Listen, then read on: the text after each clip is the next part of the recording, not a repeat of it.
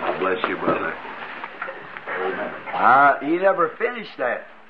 I said I was late for my wedding, born a little late for my wedding, if I can just be late for my funeral. Amen. Amen. That's the one I really want to be late at. Really late. No, it was phone calls to the house. I couldn't get away, and hardly after my wife and them left early, I just had so many things, and then people different places praying. Just now I entered in, the revelation of the Lord came for a brother, sister standing back there sick. You know what I mean. It's a go. Now I haven't even got to shake hands with some of my friends here from Georgia and different places all around up in Canada. I just feel awful bad about not getting to shake their hands. And by the way, where's Fred at tonight? Fred Softman. Fred, you remember that time you called me from Canada? Was coming down, I told you not to come by car? You come anyhow? Had a wreck, like tore his car up, like to kill his wife, family, broke his nose, and laid him all in the hospital. A while ago when I was leaving right at noon, Brother Ben here was standing out there, come over towards me, and Rosella came over there. She said, I'm going home. I said, Rosella. He said, what's the matter, Brother Branham? I said, I feel real funny about that. See? He said, anything going to happen? I said, I don't know. It seems to me something warned me. She called me a few minutes ago. She'd had an accident. And so no one hurt, but it's the hand of the Lord. And she was sliding. It's all icy in the north. And she's up in Indianapolis and started sliding across the road real fast this way. And she screamed out, oh, Lord, help me. The car swung back this way again. Come back and went into its right lane and started on all right. She went up the road and she said, my, how thankful I am to get out of that, because other cars is coming around on that same track just flying. So she got across the road, and then she stopped up there to, I believe something, she stopped to get her a cup of coffee or something, and just before she got out of the car, another car slammed right in her back, another one right behind him, another one right behind him. There they all piled up. But said she was shook up a little, but not bad, but she wanted to thank the Lord and call and tell the church, thank the Lord that she didn't get hurt or anything, and asked the church to continue to pray as she get home. See, she's a new driver. She just got her license. So I'm so thankful, but it always pays to take those warnings of the Lord. She said, well, I miss a day's work. What's a day's work? It costs more than that to fix the back of the car up. So it's best to make it stay with the Lord, isn't that right? When He tells us anything, we better stay with it, because He's always right, isn't He? Right, amen. Always right. Now, all this has been such a wonderful week. Amen. I just don't know how to express myself to God and to you people for this wonderful week. These have been some of the happiest 8 days that I ever preached in my life. That is true. I have learned so much of the Lord and His tender mercy and all that He's done for us, and to see His Spirit working back in the church. I'm so glad to see the gifts begin to operate back in the church again. See? Now, once there, when you're away, it just seems like somebody will actually enter in, will just pollute it. You know, they'll just start doing anything, and when you dishonor those gifts, God will dishonor you. See? That's right. You've got to make them right. And the way we want it is just when it's in order, the way this speaking with tongues, not just quoting a scripture, but telling something that's fixing to take place. And if you just keep being real reverent with that, it'll begin, if anyone gets out of order in a church, the Holy Spirit will speak it right out and tell them who it is. And they'll feel chastised and go to the altar. That's what those gifts are for. And to see our pastor here, Brother Neville, he was a bashful, backward, sort of a boy. And I tell you, it looked like he was never going to take a hold of it when it comes to Pentecost. But to see him stand up and interpret tongues and prophesy, I tell you, he's come a long way. Thank you, Jesus. Let us pray for our pastor and see the gifts begin to come in church. And another little humble brother here, he sure ought to be here somewhere. I guess he is. He's always is. He's a very humble little guy. He used to be one of the trustees here at the church, Brother Higginbottom. A precious, godly man. And to see that he's received the gift of speaking in tongues. Who would have ever thought that Brother Higginbottom would have done that? Hallelujah. A bashful, backward little fella didn't want to be known or nowhere, staying back. But see, God can take a man like that and use him. Amen. Because he don't want to do it in the first place. If he wanted to do it, he might come out of stuffed shirt. But as long as he comes out where he don't want to do it, maybe God can use him like that. Amen. Junie sure always behind a post from me. I'll say this, I've heard many people speak in tongues, and I think it all comes from God. Because you cannot make a sound without meaning something to somebody somewhere. Amen. You know, the Bible says there's not a sound without a significance. It means that there's not a sound without means something. You can't make any kind of an utter unless it means something. I often wondered how that would be till I went to Africa and heard all them noises, and I found out then that it was somebody's voice. Sometimes it's an angelic voice, and so forth. But Junie Jackson, a bashful, backward, little timid country preacher out there of the Methodist Church, way down around Elizabeth, Indiana, way back in the backwoods, quiet, wouldn't say nothing, kind of backward, look like you'd see sometimes I won't take him, shake him, say something, Judy. He says, quit sitting there looking at me like that. We'd sit down on a stump out in the woods, and he'd sit there and say, well, I guess. It's all right. I'd say, oh, Judy, I feel like, let me say it for you, see. You're too slow for me, see. And God gave him a gift of speaking in tongues. I never heard any more plainer language in all my life. Amen. Watch him in the church, see that little woman speak this morning, not knowing the other woman. Yeah. And one not knowing the other, and this is the sound of voice that was said in, and when it was interpreted, the same sound, the vowels, punctuations, just the sound coming back. And the message was perfect. Amen. To the church. Amen. See how that is? We are to thank God. Now, don't get your chest stuck out. Amen. If you do, you'll flatten yourself and the devil will take hold of you. Amen. Just be humble. Say, oh, Lord, Amen. keep me head back. Don't never let me raise up 4 times. He'll never let you get out of order. If you do sometime, that won't matter. If you do, why, the pastor here will tell you. See, the gifts are not to be when we're preaching.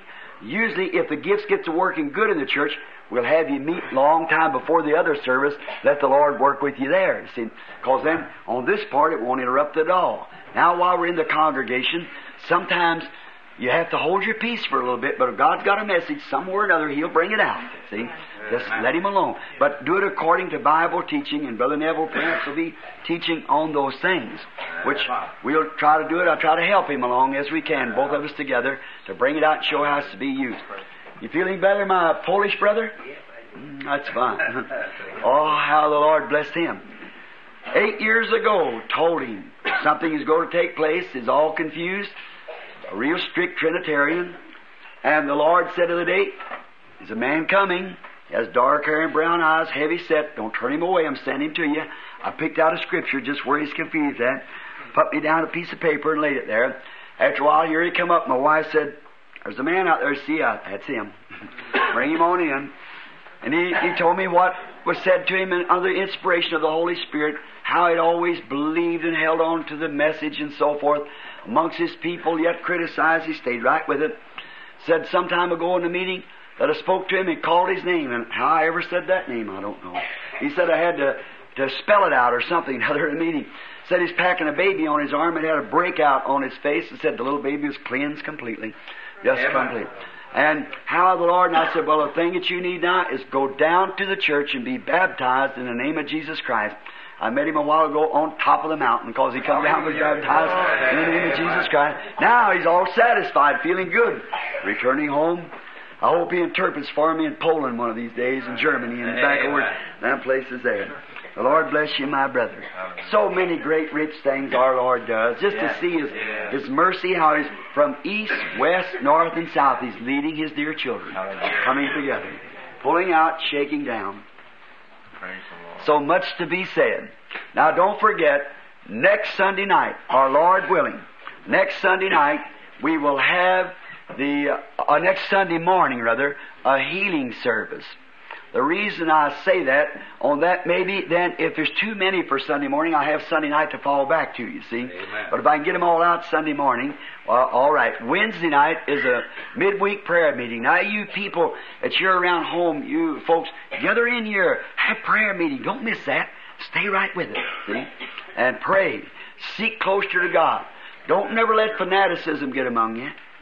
There's too much real to accept a false. Amen. Yes, Don't get on the wrong side. Stay right. I heard a familiar amen, man, that I've heard for years, Brother Russell Creech.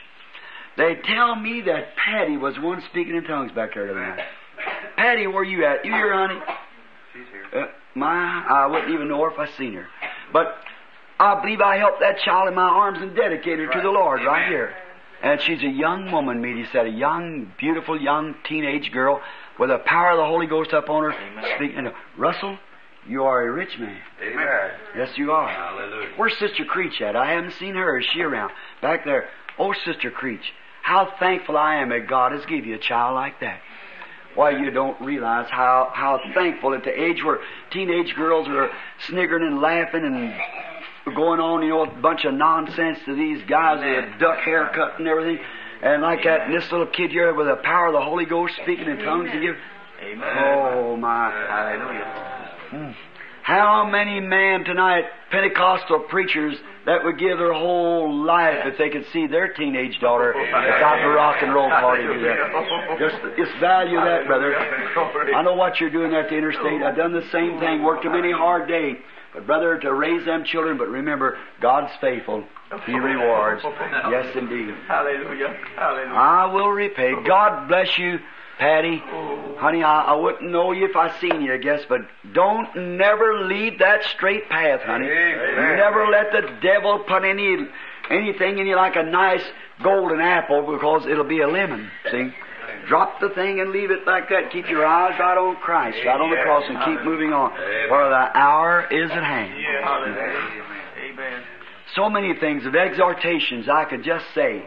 The blessings of God. I haven't been able to visit many. This whole week I haven't prayed for over 50 people, I guess, in the ins and out emergencies and what's coming and so forth. But I've been busy studying. But now next Sunday, we'll be praying for the people and ask the Lord to come down and give us the great power and manifest Himself to us next Sunday morning, the Lord willing. Amen. Oh, I just hate to start on this church age, because I know that's the last one of them. And now, in this is going to be the winding up of the 7 church ages. Have you enjoyed it? Yes. Amen. Now remember, I say this at the end as I did at the beginning. There may be many things. There may be many things that you firmly disagreed with me, but don't hold it against me, see. Just love me anyhow, because it wouldn't make any difference what you'd do or what you'd say. I think just the same of you, if anything, more, see. And I'd think more of you. But I love you. God knows that. There isn't a man that could call the name of Jesus Christ for what I'd love Him, see.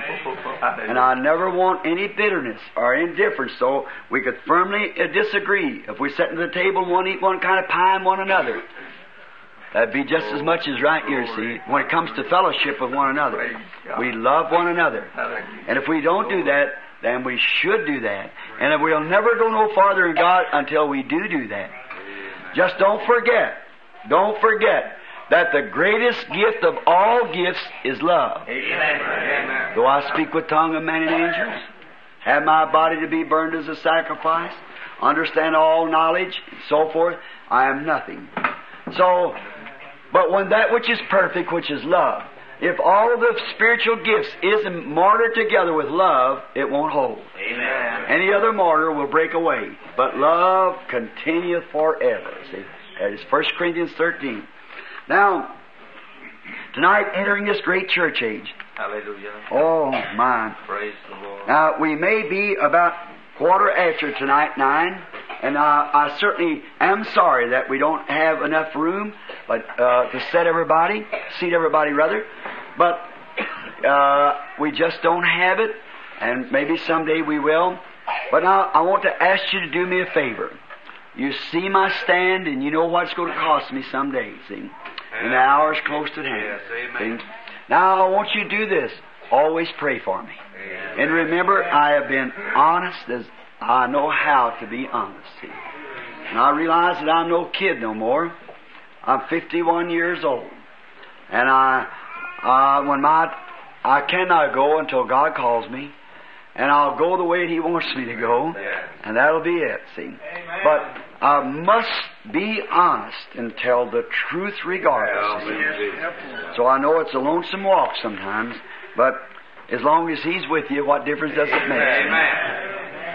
Now, before we enter this great church age, I wonder if we could stand now for prayer just a moment again. That kind of lets you stretch and feel better. Hallelujah. On the closing service, is there how many here would want to be remembered before God? And raise up your hand and say, God, remember me, O Lord, at the end of the age, when life is all over, remember me.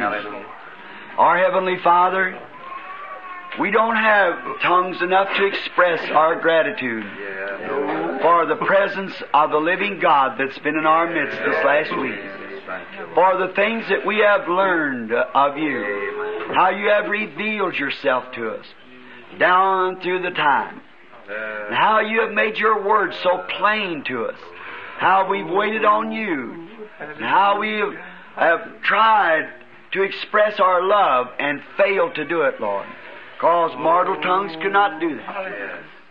For even saving us, and for even giving us a hunger for You. For it's written in the Word, blessed are they that do hunger. Just a hunger, it's a blessing. Hunger and thirst after righteousness. Then You made that great quotation, for they shall be filled. Now we believe that, Lord. Forgive us of our shortcomings. And as we enter in tonight after this last church age, which is Laodicea, after we have seen the Scriptures and the history hit every time exactly right. So, Father, we know the quotation from Your great prophecy here of this last age. It will be just as the other 6 ages has been. Father, I pray that You'll let the Holy Spirit come to us tonight now and bless us as we further wait on You. In Jesus' name, amen. Amen. Thank you. Be seated.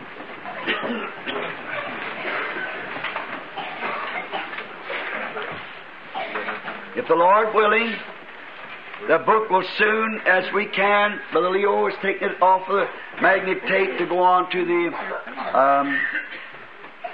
to shorthand from there to the type, then into the book.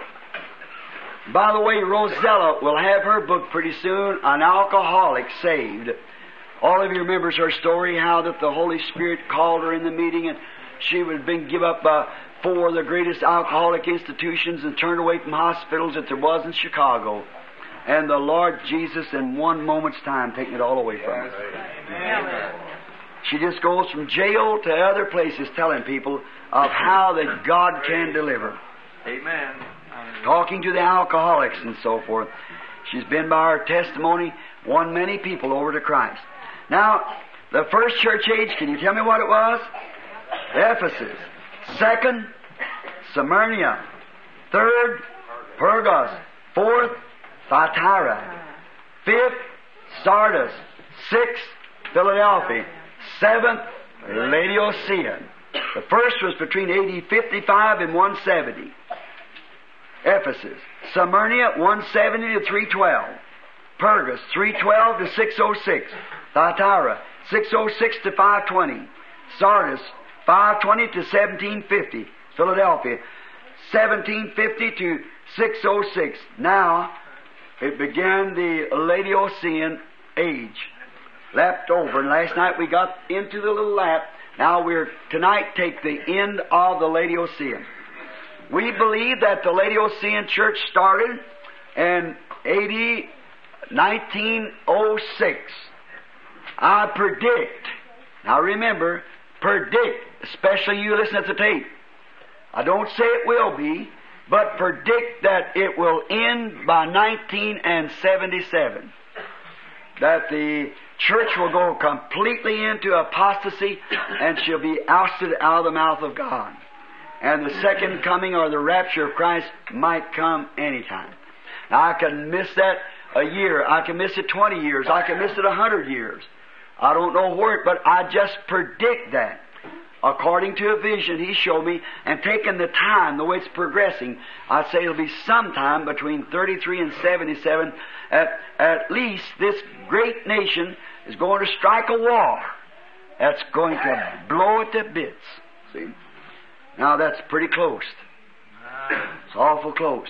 Now I could be wrong. I'm predicting. Everybody understands? Say amen to me. Amen. But the Lord showed me a vision of the great powerful woman in 1933, it's on paper, how that Roosevelt he helped cause the world to go to war, how that Mussolini would make his first invasion to Ethiopia, and he would take it, but he'd come to a disgraceful end, and how that then the three isms, Nazism, fascism, and communism would all wind up in communism.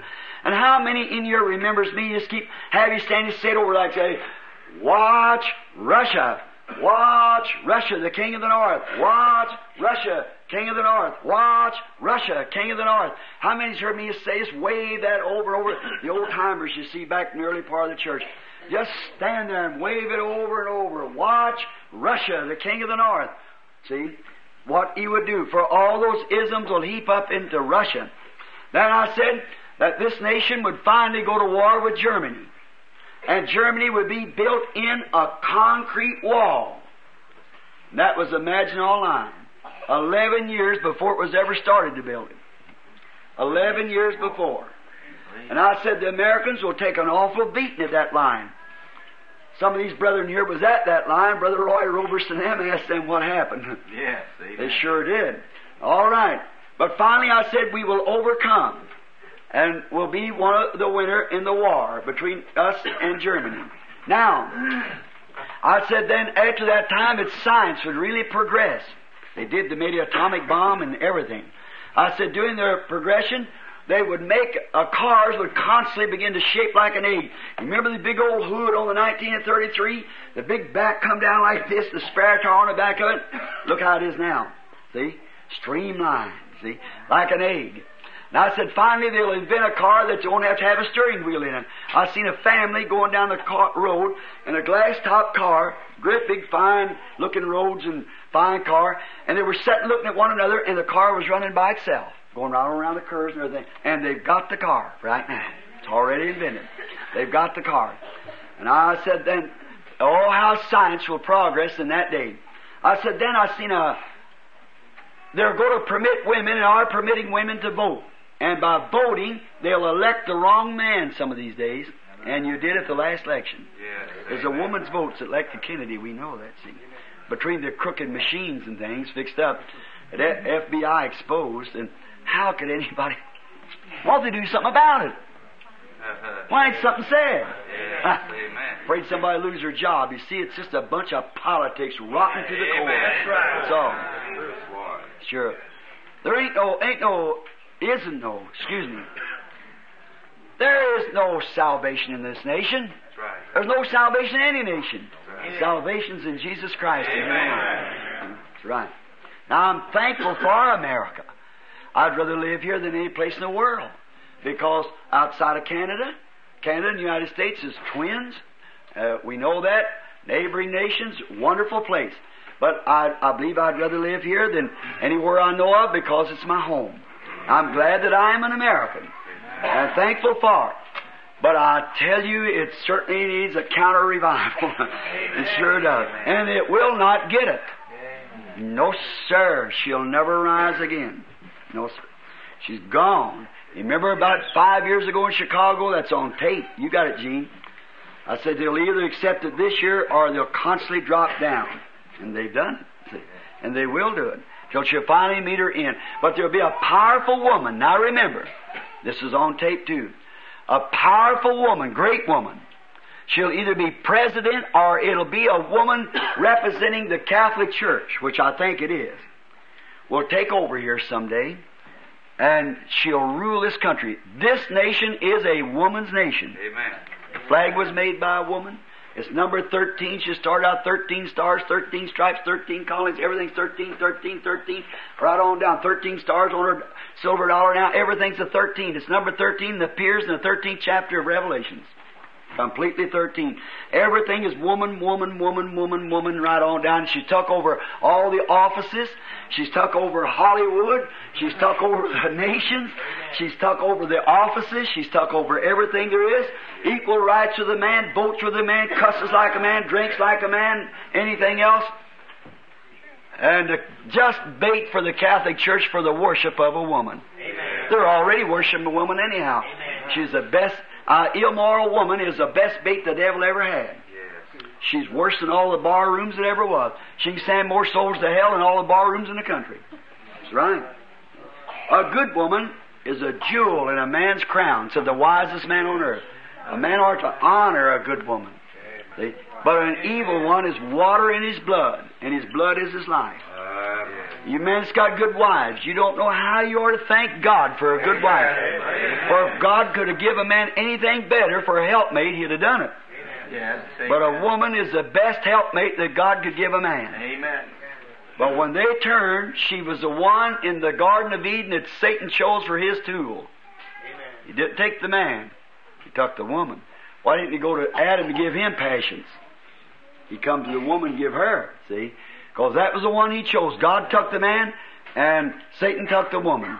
Look right on down, and in the end, when Babylon is set up in the beginning, house of two Babylons, a woman. When you come on down into the age, now it's ending up the Gentile age. Babylon started like that. It ends up with a woman worship. Mary in the church. What a day we're living in. Yes. Now, the Laodicea, the Laodicean age, the word means lukewarm. It's increased with goods and thinks she has need of nothing. But the Bible says that she's wretched, blind, miserable, and naked. What a condition. Yes. The reward to them that overcome in this church age is to sit on the throne with the Lord.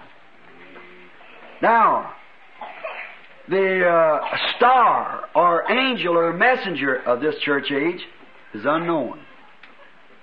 Now, the first church age messenger, who was that? Paul. Ephesus. Smyrna, Irenaeus.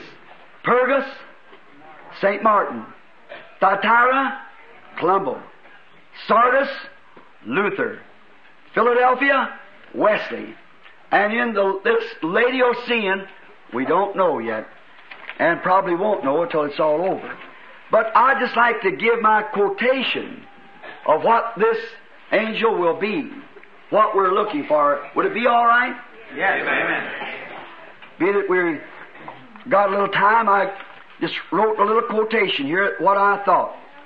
The angel of this Laodicean church, they ended up, now he will be at the end of the age, like the rest of them. Like the Bible. You'll be at the end of the age. Not the first of it, at the end of it, because the angel always comes to rebuke for them for what they've done. To the angel of the church of Laodicea, write these things. See? To the angel of the church of Smyrna, write these things. See? Each one is to the angel at the end of the age. Paul, the end of the age. And on down, end of the age, the lap over, end of the age, end of the age, that's what makes it lap. See? To the angel, speaking what was, this lap over here. To the angel, the end of that age. See, picking up, right here made the lap, like stair steps going up. The 7 church ages. Now, this angel that comes in this day, I've got something written here, I'd just like to read it. But he will be known the last part of the age. And because we are so close to that, so close to that light age, that probably he's on earth now. Don't know him. He will be a mighty prophet that will be rejected by the church world. For they will go right on in their sins and finally be spewed out of the mouth of God. out of the mouth of God's presence. I believe it will be one like Elijah. I'm going to give my reasons why. Now let's just turn over here in the book of Malachi just a moment. I'm going to give you why I think it will be one anointed with the spirit of Elijah. Now I want you to put on your grace cap now. Malachi, the 4th chapter. Now listen as I read it, you in your Bible. Now think real close now for the next few minutes now before we go into the church age. For behold, the day cometh that shall burn as an oven, and all the proud, yea, all that do wickedly, shall be stubbles. And the day that cometh thou shalt burn them up, saith the Lord of hosts, and it shall leave them neither root nor branch. What's he saying? He's speaking over to a day coming. Will you agree on that? Amen. To a day of the coming of the Lord. But unto you, now watch, now he's speaking back to Israel. Now what did he say? For behold, the day cometh, way over, that shall burn. But to you that fear my name, the Son of Righteousness shall rise with healing in his wings, and you shall go forth and grow up as calves of the stall. And you shall tread down the wicked, for they shall be ashes under the soles of your feet, and the day that I shall do this, saith the Lord of hosts, not the day that he shall burn the earth. We'll tread upon their ashes. That's the millennium, of course, see? Remember the law of Moses my servant, which I commanded him in Horeb, for all Israel's with the statutes and judgment. Behold, I will send you Elijah the prophet before the coming and great and dreadful day of the Lord. And he shall turn the hearts of the fathers to the children, and the hearts of the children to the fathers, lest I come and smite the earth with a curse. The ending of the Old Testament. Now, Jesus said, Matthew 17:10. Speaking of this, all the Jews are looking for that coming Elijah. Now watch what Jesus said about it. Matthew 17:10. We'll begin at the 9th verse. Matthew 17:9. And as they came down from the mountain, Jesus charged them, saying, tell the vision to no man. See, don't tell this, you know it, but keep it to yourself. Tell no man the vision until the Son of Man be risen from the dead. Don't tell it.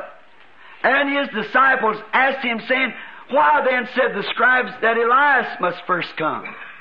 Why is it Elias must first come before this Christ is to come, the Son of Righteousness? Why did they say this? Here you're already here, and the scribes said that Elias would come first. Now watch.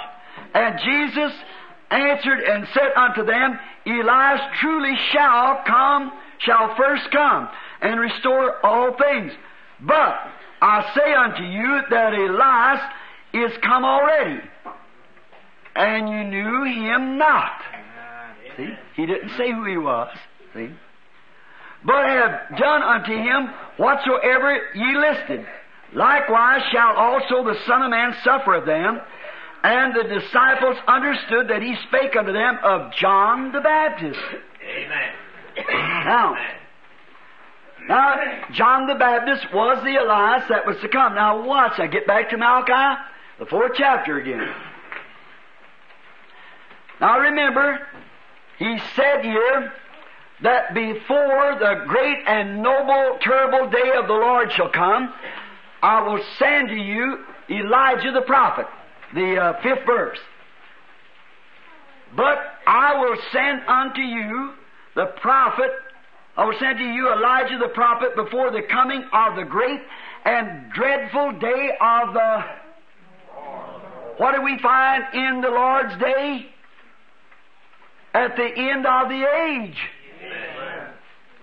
That's when the world is going to be burned. You remember how we took him with a white wig on, you know, and breast and girded about the paps. You remember that? Amen. And we proved by the Bible it wasn't a Sabbath day, neither a Sunday. It was the Lord's day. Is that right? Yeah. And that's the day that He comes as a judge and will smite the earth with a curse. Is that right? Amen. And I will send to you Elijah the prophet before the coming of the great and dreadful day of the Lord. Hallelujah. Now what's the compound coming of Elijah? Now, if you'll notice, all Scripture has a compound meanings, but it's hid from the eyes of the wise and prudent and revealed to babes such as will learn. Don't you believe that? Amen. Now, hold Malachi 4 right there. And now, let's go back to Matthew 2 just a minute. Just right across the page.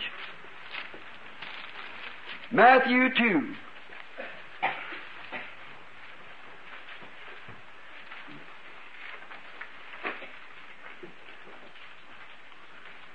I believe I ought to have meant Luke 2 instead of Matthew 2.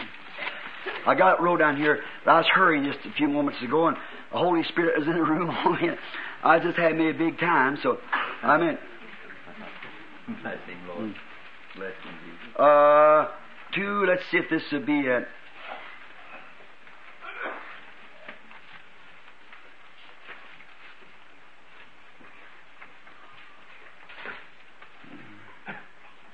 Now, let me study here just a minute. Matthew 2. That ain't where I'm looking for, is it? Bless him, Lord.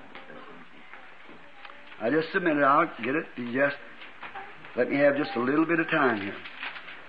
Because I want you to be sure to see it, that the Scripture has a compound meaning to it. The adoration of Anne, return to Nazareth, the Passover, the ministry of John.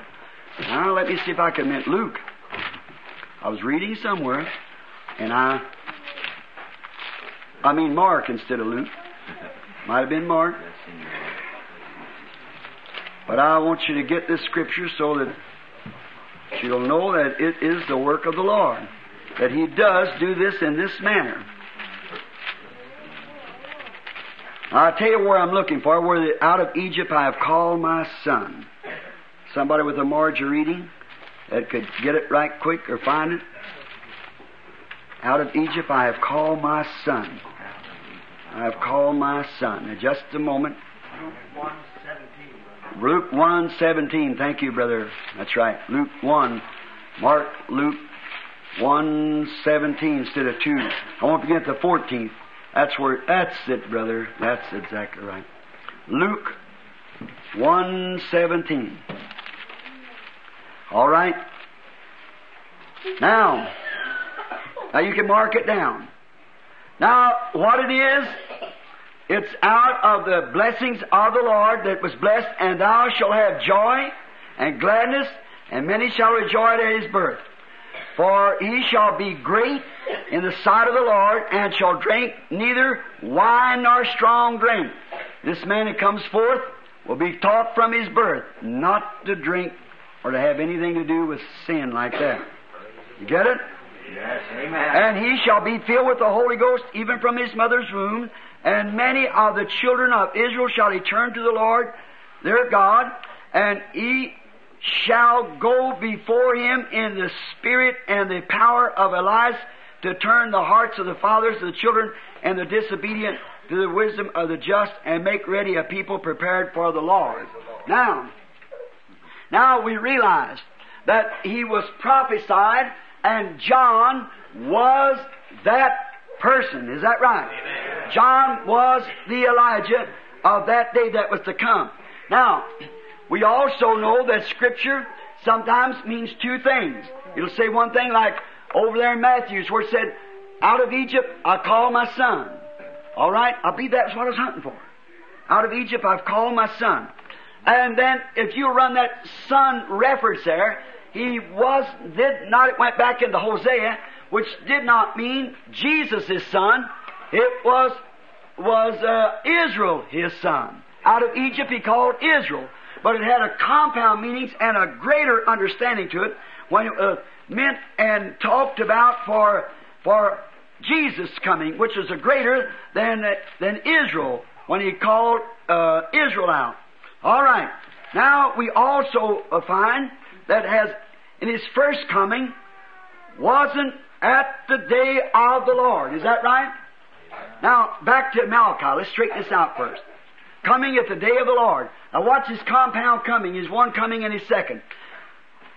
Have you got your spiritual thinking ready? Amen. 6th verse now. He'll send Elijah before the great and dreadful day of the Lord. Is that right? Amen. Now we realize that wasn't John. Because it wasn't the dreadful day of the Lord, was it? And he knew that it would burn the earth. So it must have been a previous or another future coming of John, of Elijah. Amen. Is that right?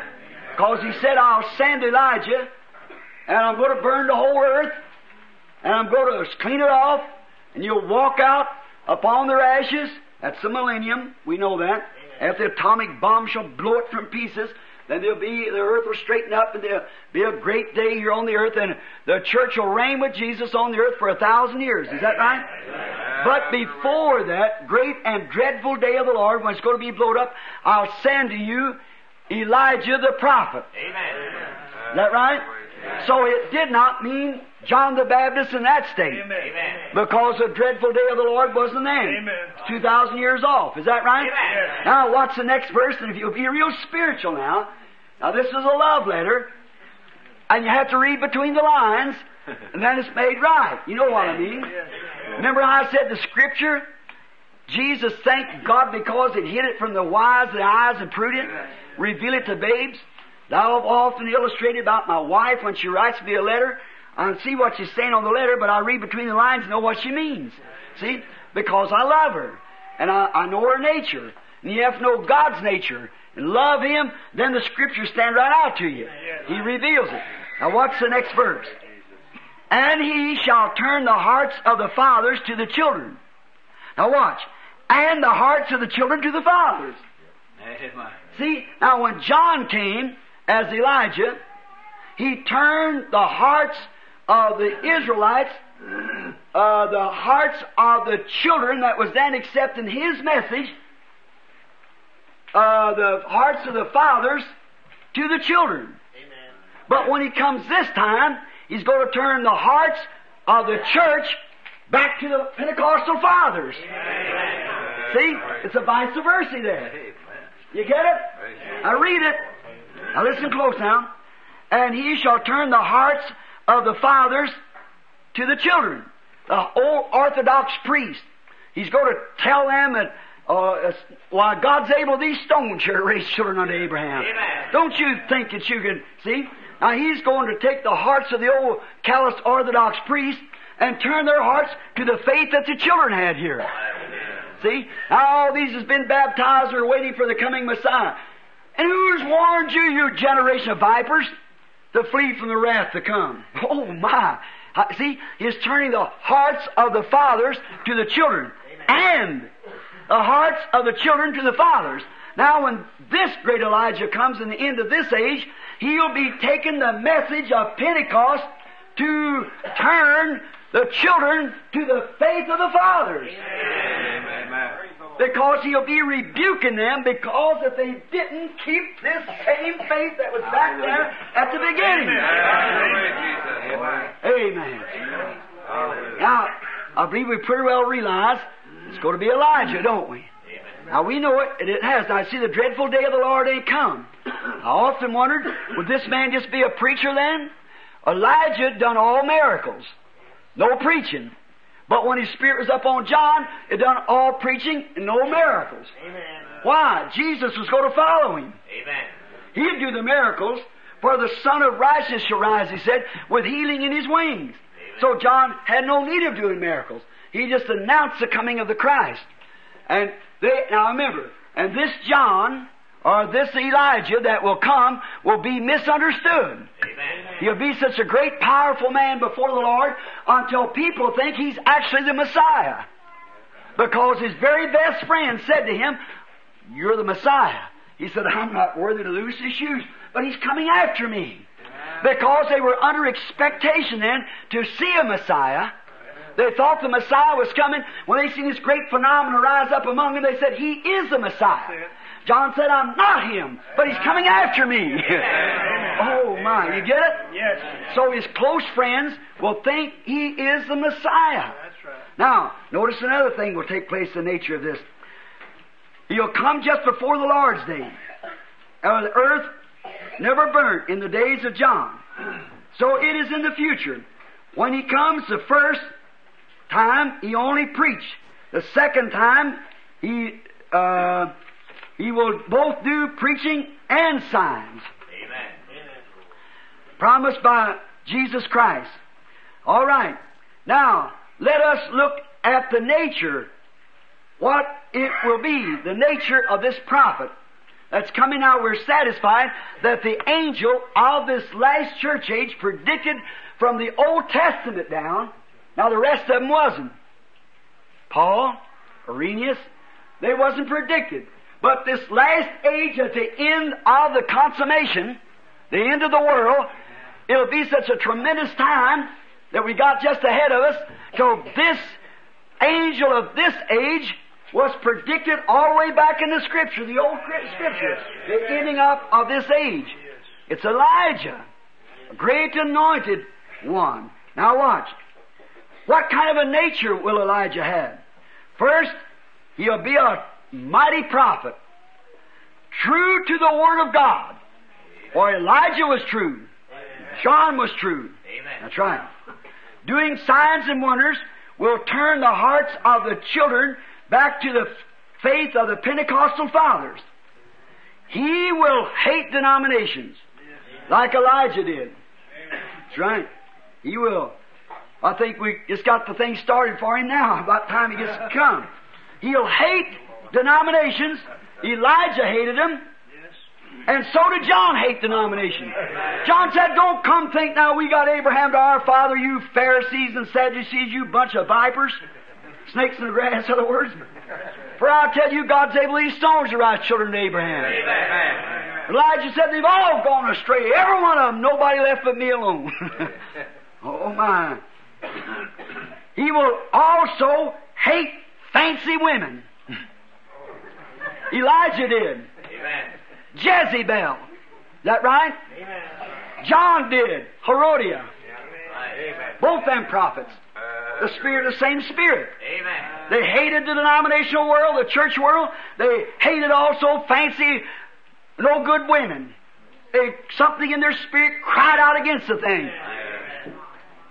Jezebel was after Elijah's head was going to cut off, and she also had John's head cut off. Herodias did. Both of them. This prophet will be a lover of the wilderness. Like Elijah. He lived in the wilderness. Alone. John in the wilderness. Alone. Then we know it's going to be Elijah. All right. And this prophet will be one that will stay with the true Word of God. Amen. Yes, he'll stay with it. Oh, the Word. What to? To restore back a faith to the Ephesus church that's been lost all this time. Amen. Faith in a church that had an open door set before it and it rejected it. Not a learned person. Elijah was not a learned person. The Tishbite. John was not a learned person. Luke 1:67, the Bible said that he was, as the child was in, as soon as he was born, he took to the wilderness, was in the wilderness till the day he was showed to Israel. Amen. That's right. Luke 1:67 to the 80th verse, if you want to mark it down. This prophet will also be a moody sort of a guy. Elijah, after he had a great meeting, nobody could get along with him.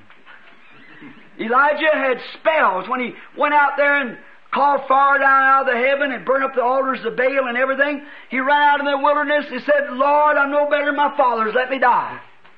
Is that right? And John, he sat under a juniper tree.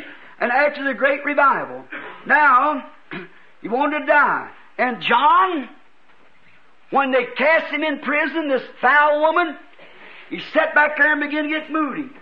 I believe Pemberman or one of them said his eagle eye got filmed over in the jail. He sent some of his disciples and, why, he declared, so there's the Lamb of God that takes away the sin of the world. John saw the pillar of fire hanging over him like a dove and come down, settled up on him, witnessed it all, and said, that's the Lamb of God. And said, I have need to be baptized you, and why are you coming to me? Jesus said, suffer to be so now. But when he put him in prison, he gets down in the dumps real quick, see? Kind of hard, can't hardly pick him up. And when they did, he said, go ask him if he really is the one, or should we look for another to come? Just exactly like Elijah did, see? Just the same. He's sort of a moody sort of fellow, so we feel sorry for him because we know what that is. All right. Now, at the church,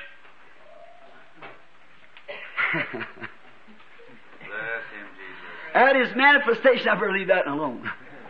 At his manifestation, the church, when he makes himself known, this mighty Elijah that God will send to us, when he makes himself known, like Elijah did, the church was ready to be delivered. Was delivered out of the hands of paganism. Is that right? Amen. Just when he come up there and said, we'll prove who's God. Amen. Elijah delivered the church. And John, just as John did, he said when he seen Jesus, he said, I must decrease and he must increase. John started preaching and made himself known just before the coming of the Lord. Right at the end, the manifestation. All right. Now, we find out that Elijah must mean that it's age to this church to prove that it was Elijah. Elijah, after he had given his prophecy, Elijah did not have to die. He was translated and was taken up into heaven, a type of the church at the end of this Elijah that will come. At the end of his time, the church will go in the rapture without going through the shadows of death. It'll be the rapture. I believe the great Elijah, the great one that's to come, will be the anointed Elijah that's prophesied for the last days. Amen. I think he will be, when he comes, the angel or the messenger to the church in the last days. A rejected, degraded people, as this church will get into, and is already. I think Elijah is promised in the Bible. I think we can understand that Elijah was the one that was promised in the Bible to come in this day. Do you believe that? Amen. Now, let's turn now to Laodicea. And we'll see what our Lord has to say to us tonight about Laodicea. Laodicea, all right, the salute to the church. Unto the angel of the Lord, the 14th verse of the 3rd chapter of Revelation. Unto the angel of the Lord of Laodicea, write these things which saith the Amen, the faithful and true witness, and the beginning of the creation of God. Oh my, we had all night on that right there. How the Lord would reveal that to us. Watch. The Amen is the last. He's appeared all the way down through in different things, but here's the last church age, so it says, this is the finish. I am the last.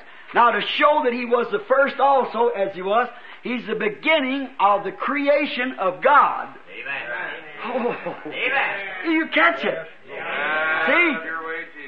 How could God be created and he's a spirit? How could he be? He is eternal. Amen. He never was created. He never will be created because he was God at the beginning. Amen. But he that is the beginning of the creation of God was Jesus Christ when he was made manifest, when God lived in him. Amen. He is God's creation. Amen. Oh, wow. See, the first and the last, the Amen. The beginning of the creation of God. When God created himself a body and come down and lived in it, that's the beginning of the creation of God. See? Oh, isn't he wonderful? Amen. Now we find at the first, he showed his deity right here. I am the Almighty. I am he that was, which is, and shall come, the Almighty, to the church of Ephesus. He said it 3 times. Is that right? Amen. Comes right on over to Laodicean and said, I'm the Amen. I was the first back there. I'm the last over here. And I am the beginning of the creation of God. Amen. Through the church ages of the world, have you learned that I am God? Amen. God created a man form. I'm the beginning of the creation of God. Hallelujah. That would make a Presbyterian shout. Just think of it. Beginning of the creation of God. Now, oh, how I like that. The creation of God. When God was created. When God was made flesh in Jesus Christ and dwelt among us. Now the next verse would be to the other churches, commend. But He didn't commend this church. He had a complaint against it, not a commend. Right. Amen. He didn't commend this for nothing. This Laodicean age. With all the light that they had and went back on it, they didn't need any commending. Amen. They needed a rebuke and they got it. He had a complaint for this church, not a commend. Now, I'll read the 15th and 16th verse here now. I know thy works. Thou art neither cold nor hot. I would that thou were cold or hot. In other words, don't just be lukewarm. So then, because thou art lukewarm and neither cold nor hot, I will spew thee out of my mouth. Is that a command? That's a rebuke to this ungodly Laodicean age, the worst of the whole bunch. All the rest of them, the torments and everything they had nothing. They was poverty-stricken, wandered about in sheepskins and goatskins and destituted and sawed and burnt to death and fed the lions and everything else and still held the faith. Amen. And this bunch is rich and have need of nothing and everything else and a prostitute. Amen. Now, we got a great big lesson. I hope the Lord helps us in it. He said, because you're neither hot or cold, lukewarm like milk. See? A good cold milk's good, isn't it? Hot milk's good for you, but lukewarm milk will make you vomit. Remember one night I got sick down the river about 25 years ago. I was in a little shanty boat living down there, and I got sick, and they come up, my brother-in-law, take me over to Dr. Eisler. So what's the matter? I said, I'm so sick at my stomach, so drink a glass of warm milk. Oh, brother, lukewarm milk. It made me sick. So I just cleaned it all out, what was on the inside. Now God said, I'd rather you be hot, real red hot, or freezing. Be one or the other. Don't get lukewarm because you make me sick. That's what this church age does for God, makes you sick.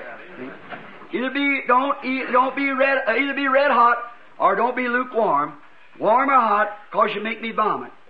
The chilliness of the England church in the days of John Wesley drove him to have meetings elsewhere because it was cold, chilly.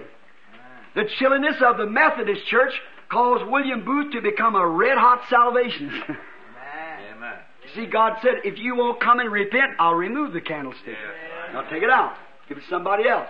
So when the Methodist church wouldn't receive John Wesley's sanctification, William Booth come right up with the Salvation Army and took her right on. That's right.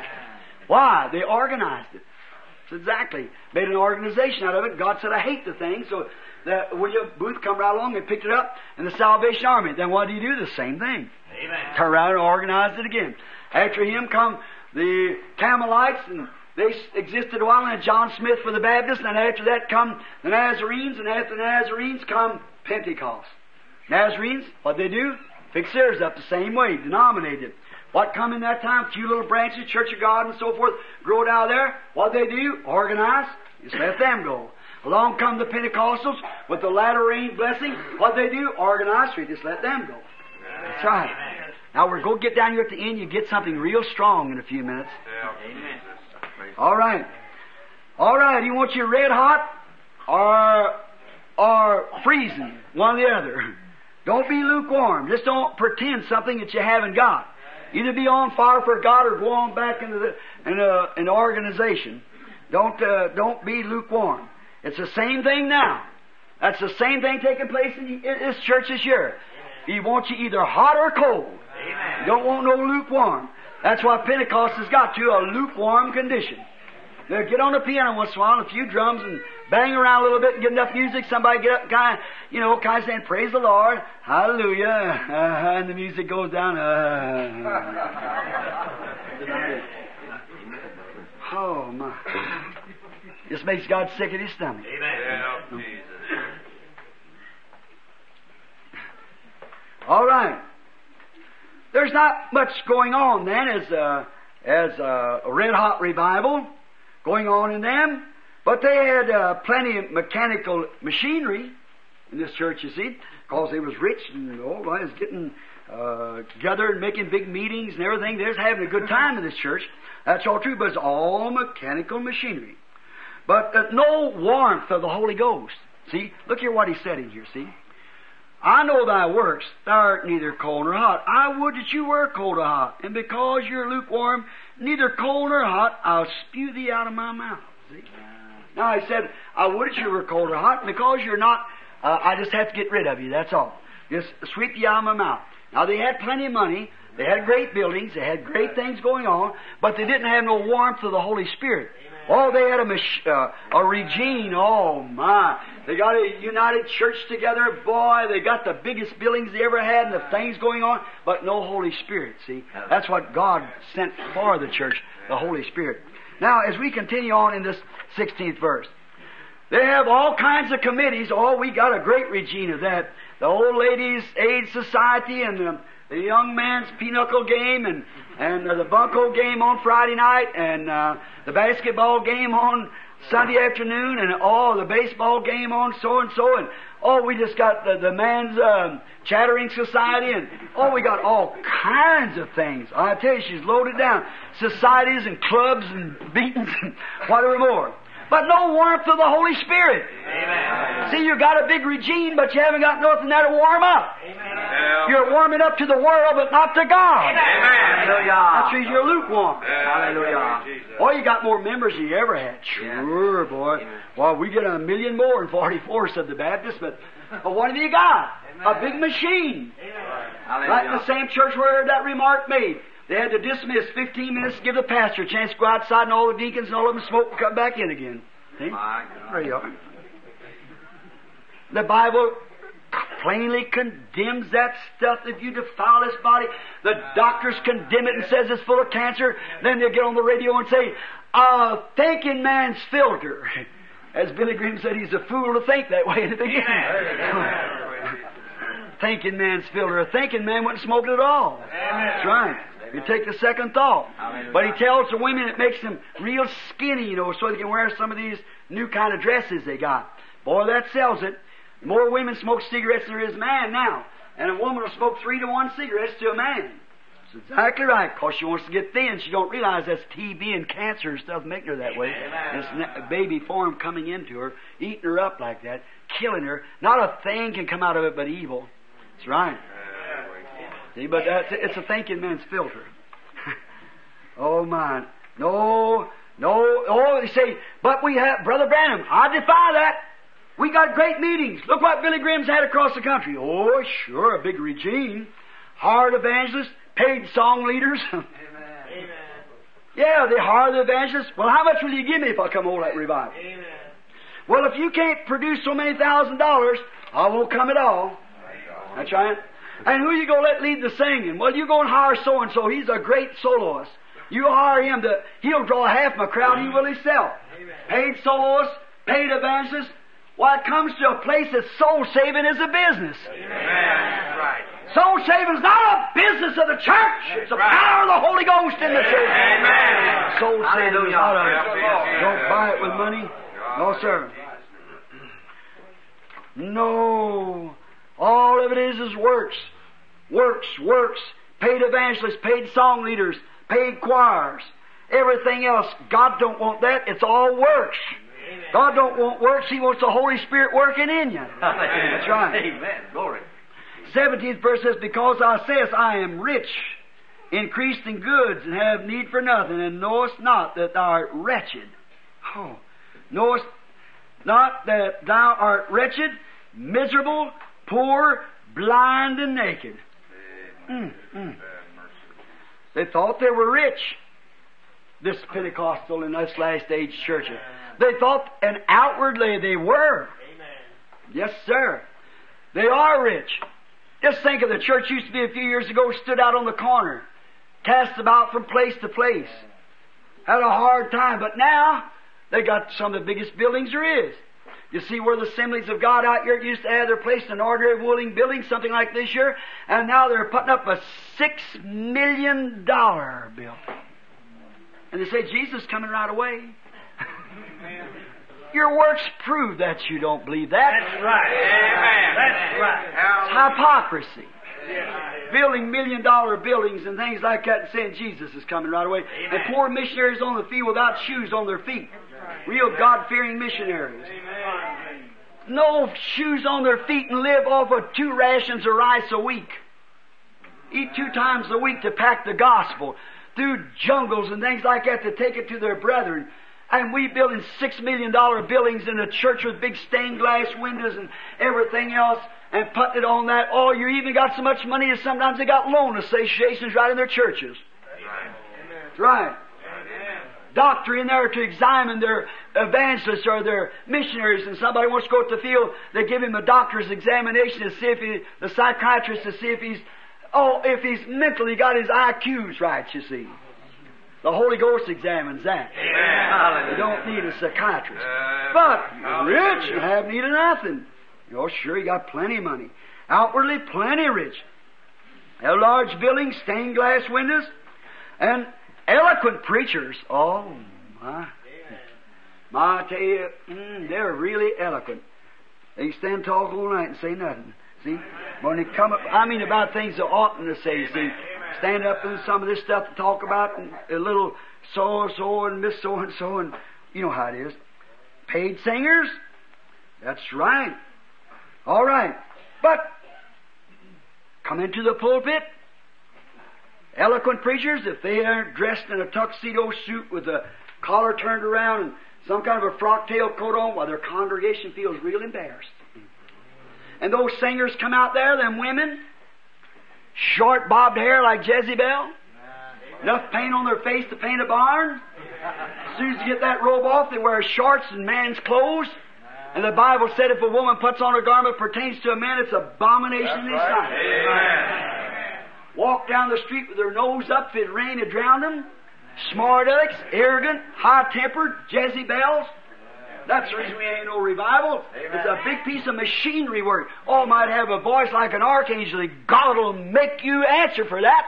Amen. These Elvis Presleys and so forth and Ernie Fords or ever what they call them out here at these fine voices and using it for the devil. God said, I'll require that at their hands. Amen. The reason I respect blind Fanny Crosby, she never sold her gift out to the world. She kept it with God. Many of these people are eloquent singers, eloquent man, great man, and so forth. Instead of using their talent for God, the devil's perverted them. They're over there working for him. Amen. Personalities, radio and television personalities, selling their stuff out there for the world instead of giving it to God. Amen. Some of them come to church, go to church, wear a big fine robe, come out there and sing like that, go right back and sing rock and roll the next night. Amen. Such as singers that we know of belong to certain churches. Get out there and make them pictures and movie pictures. Get out there and sing rock and roll as the kings of rock and roll and claim to be religious. It's a trick of the devil. Amen. One man had enough good common sense up here that said he's going to be a preacher, get on Sunday morning and preach, and then he'd go down there and get on the radio broadcast and sing rock and roll songs and everything like that, and finally took a pistol and blowed his brains out. I respect the man for doing it. That's right. That's right. He had as much sense as them hogs did anyhow. When they got the devil in them, they run down the water and choked. Some people don't even have that much. I know I hate to be that hard, but brother, sister, you got to drive the thing down and make it fit. This is the day that we're living in. Praise the Lord for it. I guess that Jesus called Herod an old fox and John called him a generation of vipers. All right. They have large buildings, stained glass windows, eloquent preachers, paid singers. Yes, sir. What have they got in it? What's in it? Nothing of the Holy Ghost. Amen. Stand up there and go out and wear shorts and come in and sing in the choir? You miserable hypocrite. Amen. Yes, sir. Amen. Right. And you preacher that'll go to a meeting because they give you more money than they do at some other place. Amen. You rascal. Hallelujah. You're not a fit to be in a pulpit. Amen. Amen. That's right. Yes, sir. Money. If you can't appropriate so many $1,000, well, we can't come. Our managers and things will come around. If you can get up the money, we'll come. If I can't get full cooperation with everybody, I won't come. If everybody don't fully cooperate, all the churches, so I'll have plenty of money to make my debts meet, I won't come. Brother, a real man of God to go with the Holy Ghost, let him read. Hallelujah. Amen. He had to eat soda crackers and drink branch water. Amen. That's right. Glory to He's God. a real servant of God. Yes, but sir. people tie themselves up with broadcast and radio and television, all kinds of things in the world, till they got to have that kind of money. Yes, amen. Exactly right. See? That ain't God. No. He said, oh, you're rich, have need of nothing. Sure. But the very thing you had need of, you didn't have. Amen. But you didn't know it, see? Yes. Rich have need of nothing. Paid to do the things that they're doing. Card playing. Oh, you say we got big congregations. Oh, sure. Yes, sir. Biggest congregation. Well, you know the mayor of the city comes to our church. Mm-hmm. That's right. Well, you know so-and-so, when they come to town, they come to our church. Mm-hmm. We have all the celebrity in our church, yes. And let the poor, sainted, needy come into the church and they're rebuked to you. Yes, amen. You don't even want them there. You're afraid somebody say amen while you're preaching. Glory to God. Like a little lady I read one time in a little book up here, she come into a church, her children, she'd raised them in an old-fashioned church back in the woods somewhere where they was really godly. So the young fellow come in one day and married the girl, said he belonged to the outside church. You know, one of the big churches of the same denomination out in the city. So he told the mother he was a Christian, so he married the daughter and taken her out. Well, finally he got her weaned off from the little country church back in the mountains to out here in this great big fine church, same name. But back there they had the Holy Ghost, out here they had nothing. So then when they come in this great big fine church, so mother said one day she was coming down to see her daughter. Well, they wondered what in the world they'd do with her. So when she come down, she looked like something out of a relic book. One of them little high-neck dresses, you know, and long sleeves, and her hair peeled back, her onion face thick like that, peeled back. You know, when she come down, she says, well, hallelujah, honey. How y'all getting along? Well, she said, now in the morning, Sunday, said, y'all going to meeting, ain't you? The husband said, what will we do with her? Said, we can't take her over there like that. And said, well, I don't know what to do. Well, I said, Mother, I tell you, she said, but honey, I couldn't stay out of church. Sure, there's a certain church out here. Oh, he said, so I see it over on the corner there. I'll just go over. And he said, oh, well, we'll just have to do it. So when they went in, they let her go in first. Ashamed of her. Here she come across the street, that little skirt, you know, and the Bible under her arm.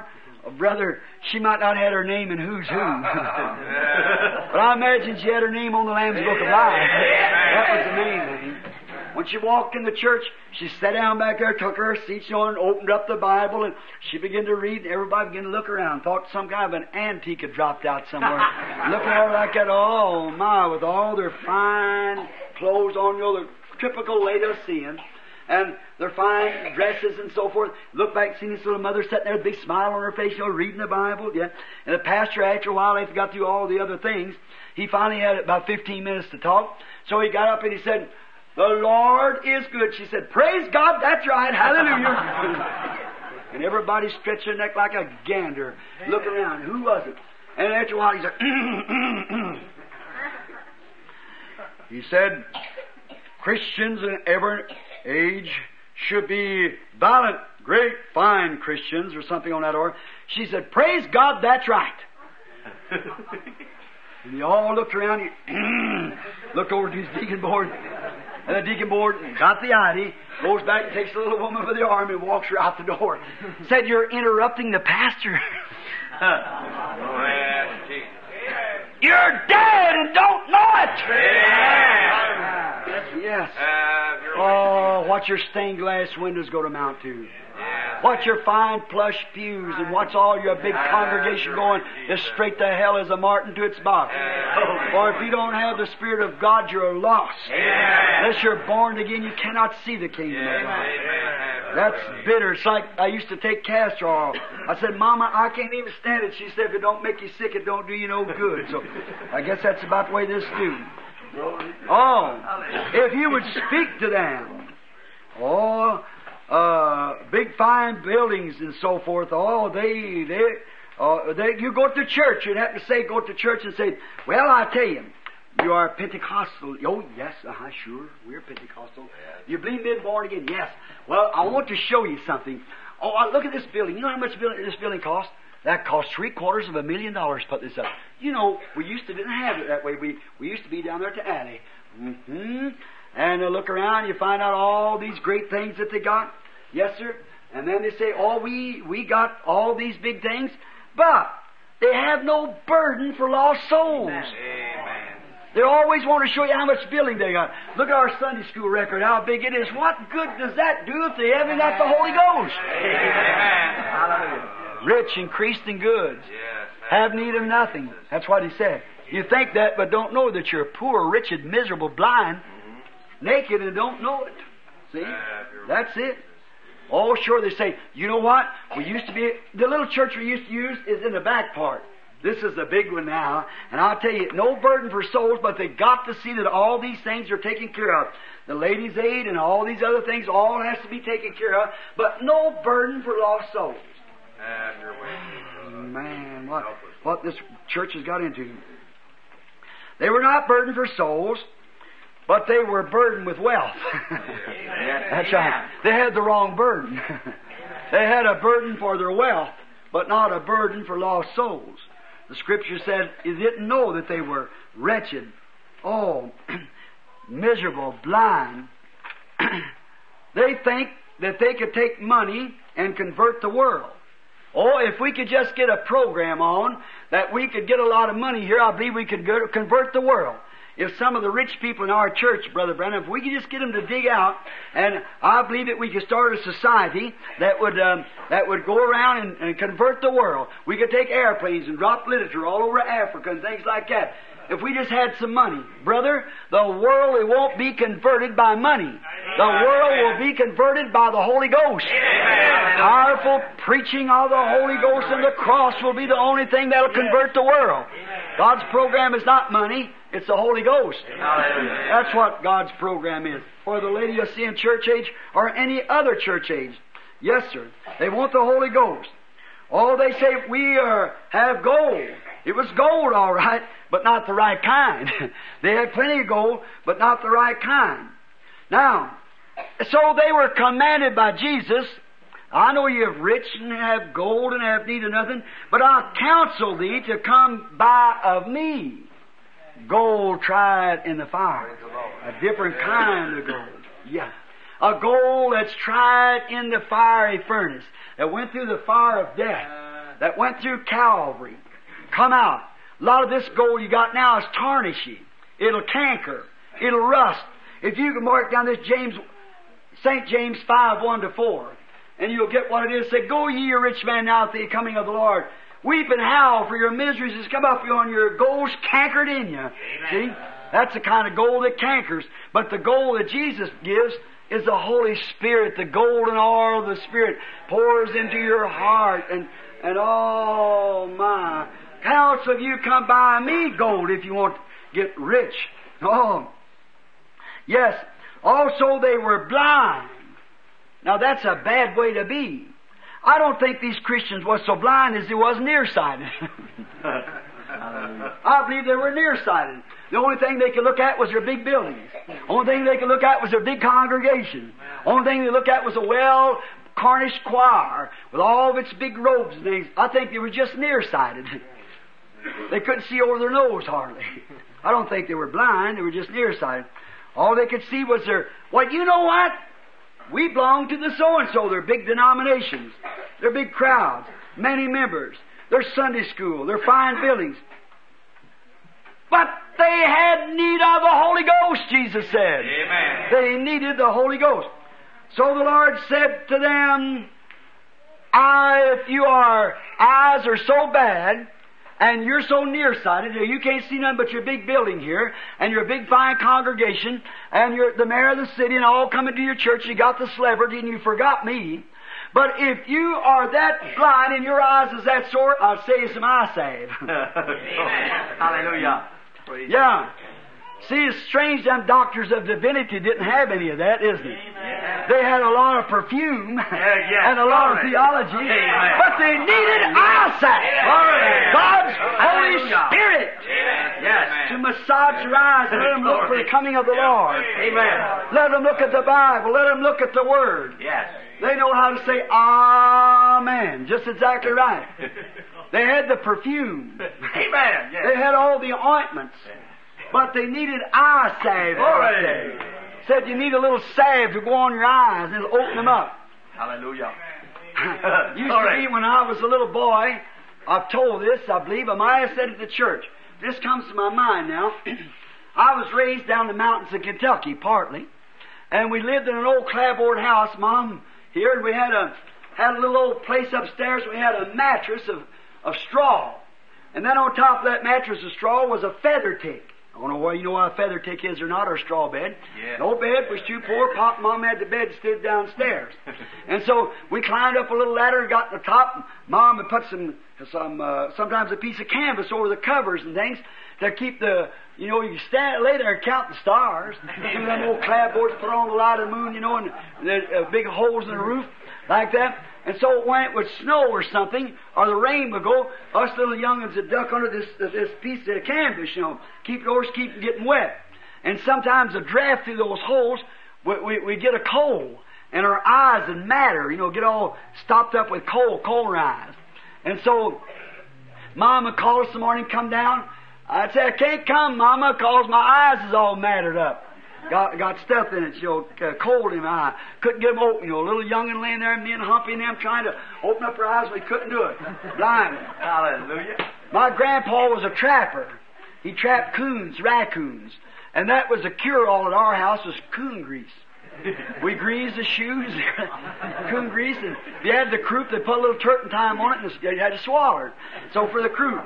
And then when her eyes got all mattered up, Mom would take this out. All right, just a minute, honey. She'd run out in the kitchen and get this big old cup of coon grease and sit down there and get it real hot, and she'd come up and massage her eyes.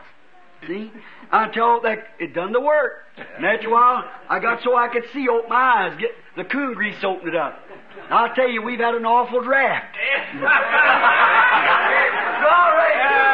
Hallelujah!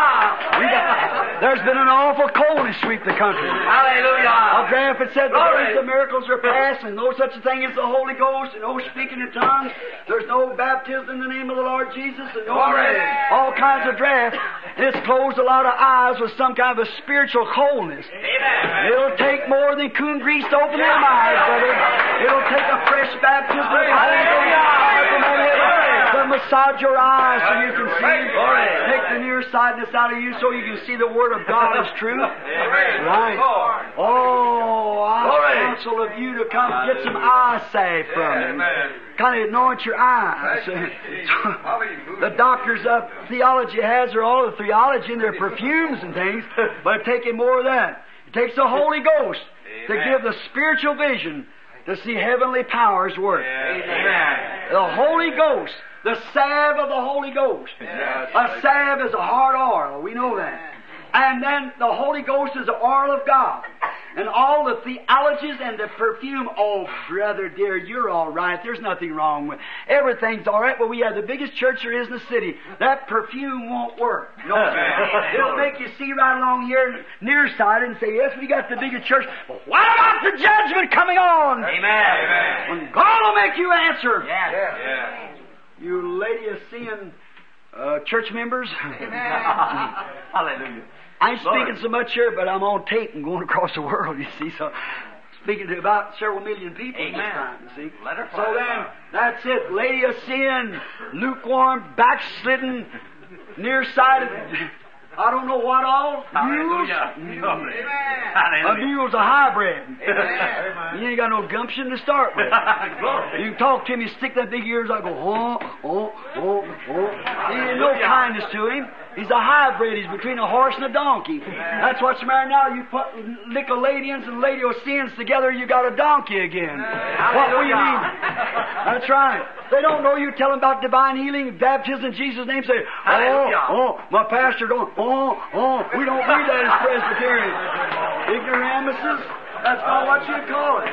But I hate a mule. But I'll tell you, I like a good, gentle, pedigreed horse. Boy, you can teach him something. You can teach him to bow and get in the circus and almost do like a human can.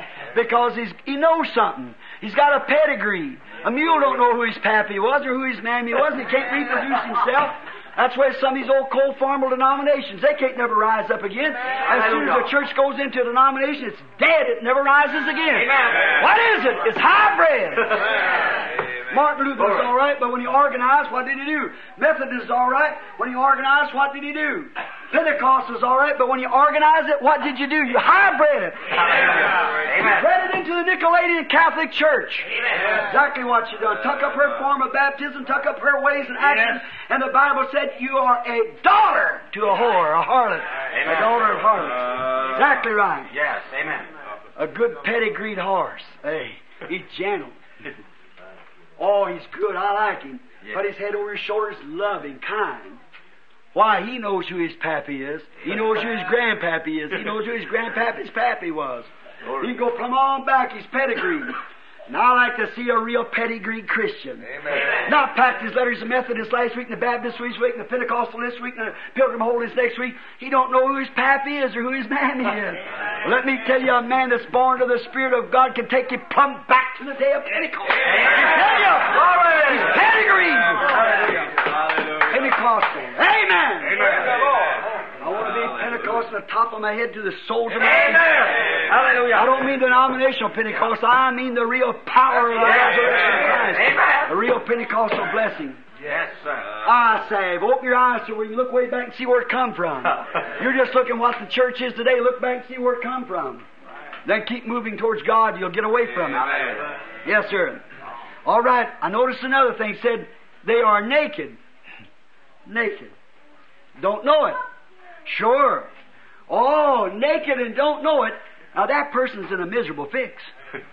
If a man is wretched, blind, miserable, naked, now if he knows it, he'll help himself. But if he don't know it, the poor fellow's mentally gone.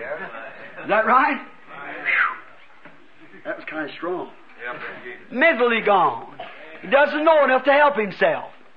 If you've seen somebody come down the street, poor, miserable, blind, wretched, and naked, and you say, brother, you are naked. Oh, am I?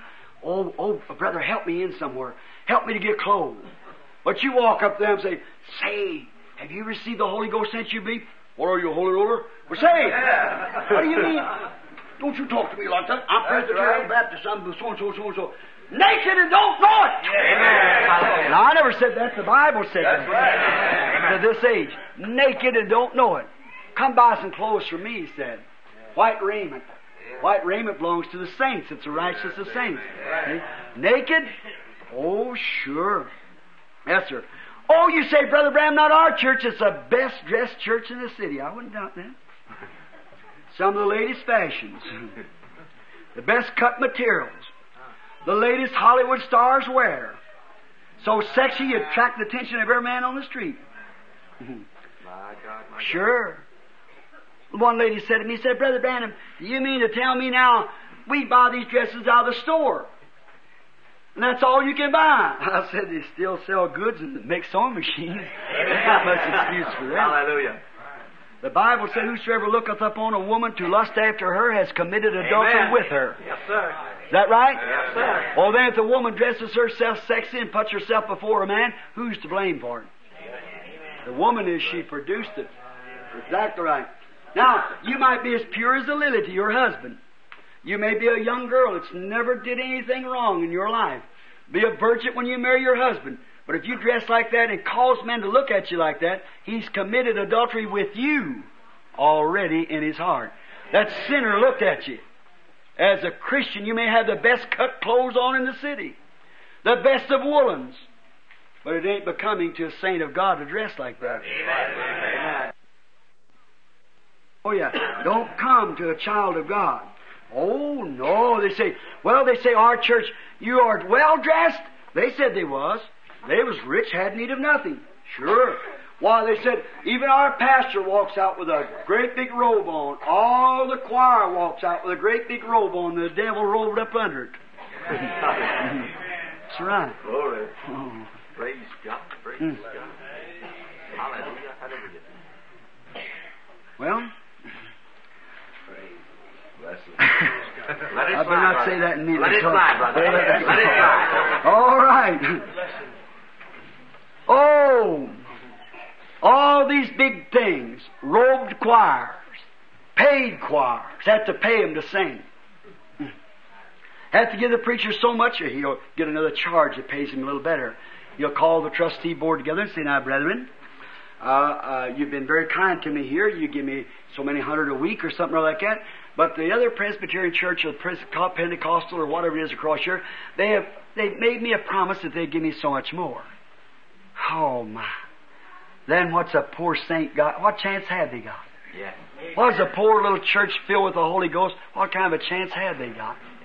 They couldn't afford nothing like that. So the Lord just rises you up something. Amen. Yeah. It's handpicked by Himself. That's right. Fills it with the Holy Ghost and sets Him as a gentle overseer over it. Says down, He said, I counsel of thee to come and buy white raiment from Him. The Bible said, the white robes are the rights of the saints. Now I believe let's get about the 19th verse now. I believe it's about the 20th verse we're on, as best I can see. Yeah. And closing on this. Now be real quiet now and listen now while we're doing this. Listen. Behold, I stand at the door and knock. If any man hear my voice and open the door, I will come in and will sup with him and he with me. To him that overcometh will I grant to sit with me on my throne, even as I also overcome and am set down with my Father in His throne. He that has an ear, let him hear what the Spirit saith unto the churches. This is one of the most outstanding statements that I've ever seen in the New Testament. I want you to notice, I stand at the door and knock. This is generally used, a quotation for the appeal for sinners. Is that right? Right. We tell sinners Jesus is at the door knocking. But here, He's knocking at the church door. Amen. Where He wants to walk with them. Amen. But they, with their organization and worldliness and coldness, had excluded Him. Amen. He's on the outside of the church. Now remember, in the first church ages, as we close, He was walking among the 7 golden candlesticks. Is that right? Amen. The 7 church ages. And at the end here, we find Him outside of what church? The Laodicean. Amen. The Laodicean church, outside, they had excluded Him. While He was standing on the outside, trying to get back in. Amen. What a pitiful picture. Amen. The Savior of the world, standing outside of the church that He bought with His own blood. Shame upon Him. I stand at the door and knock.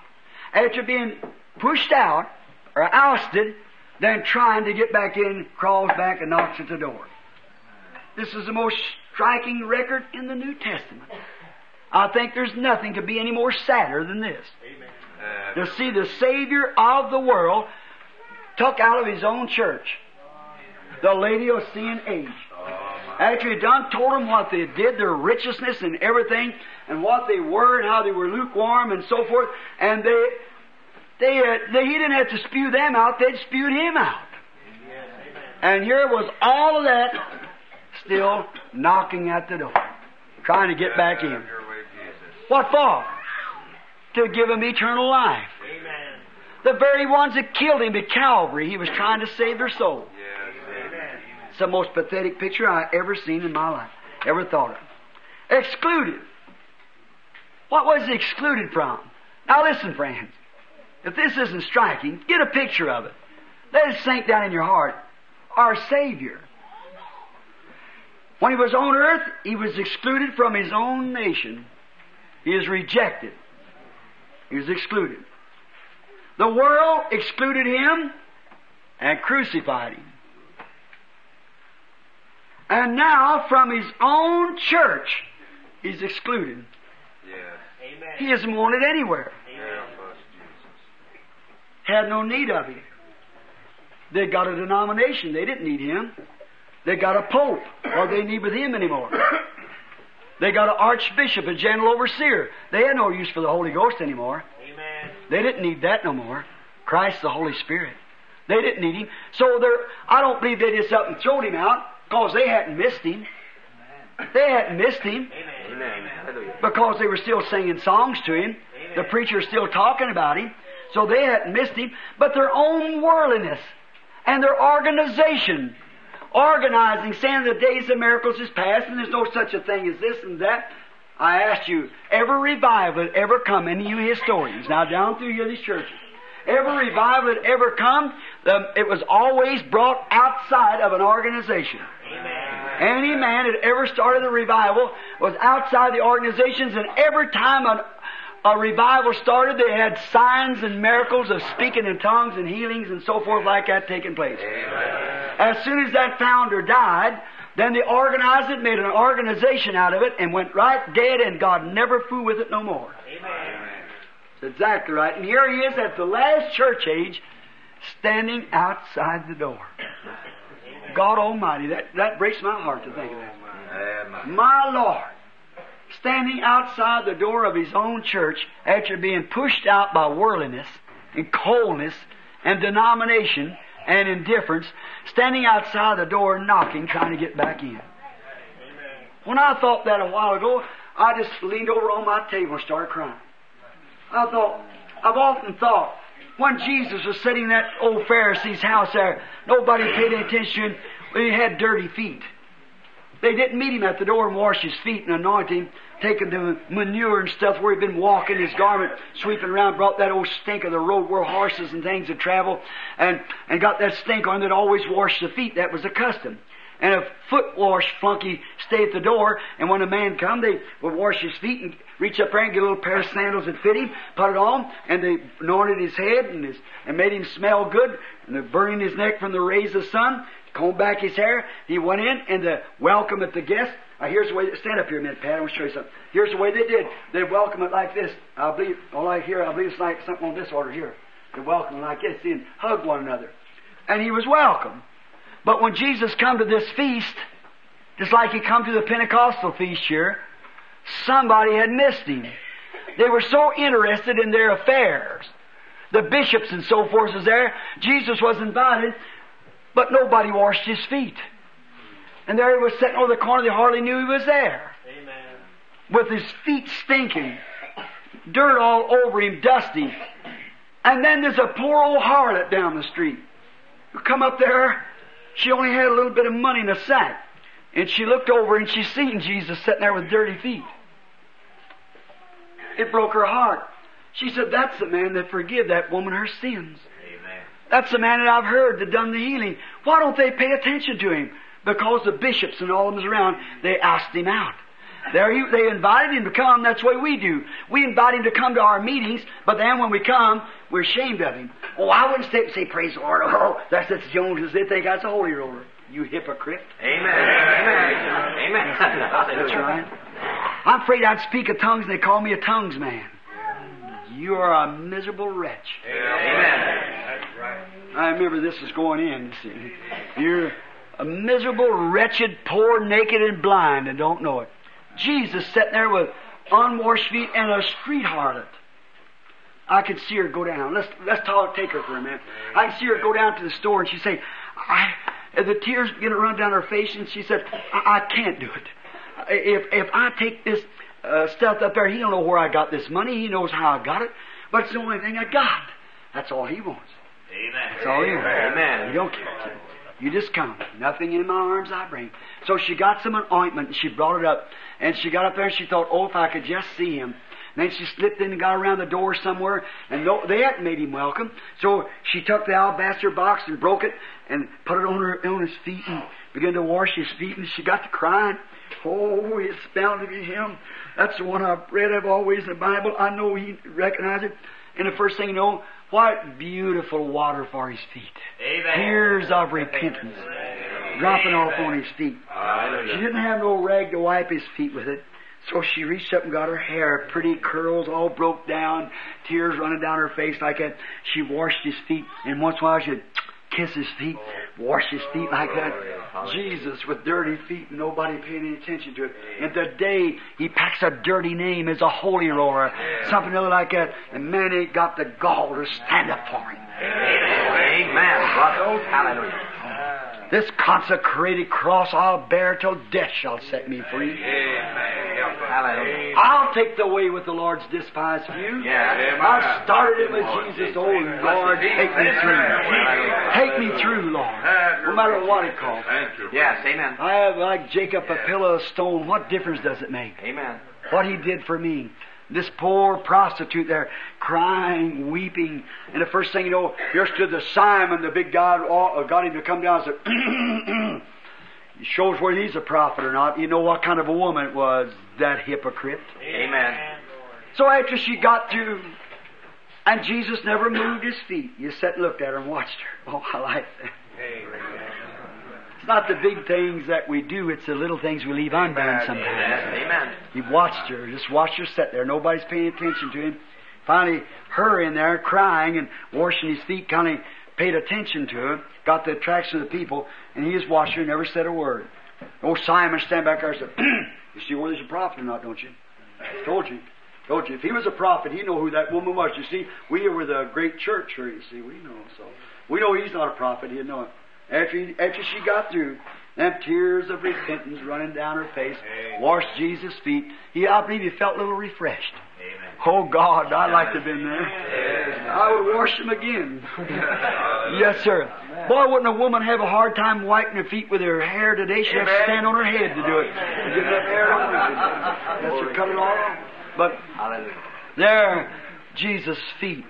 Nobody paying critical, sitting disgraced. That stink on his feet. She washed it. After he got through, he looked down at her as if saying, all right.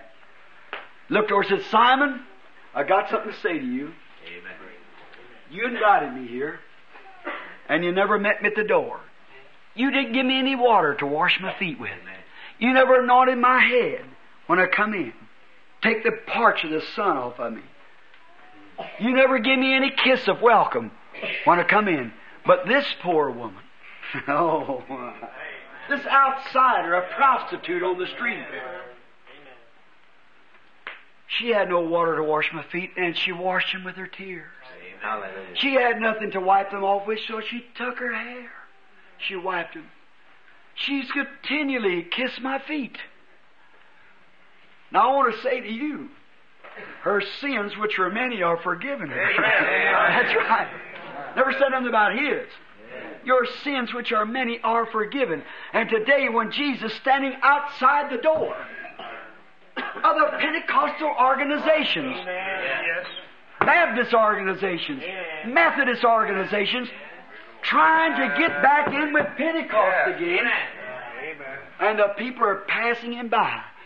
After your worldliness and things has pushed him out of the church, he's standing, trying and crying to get back in again.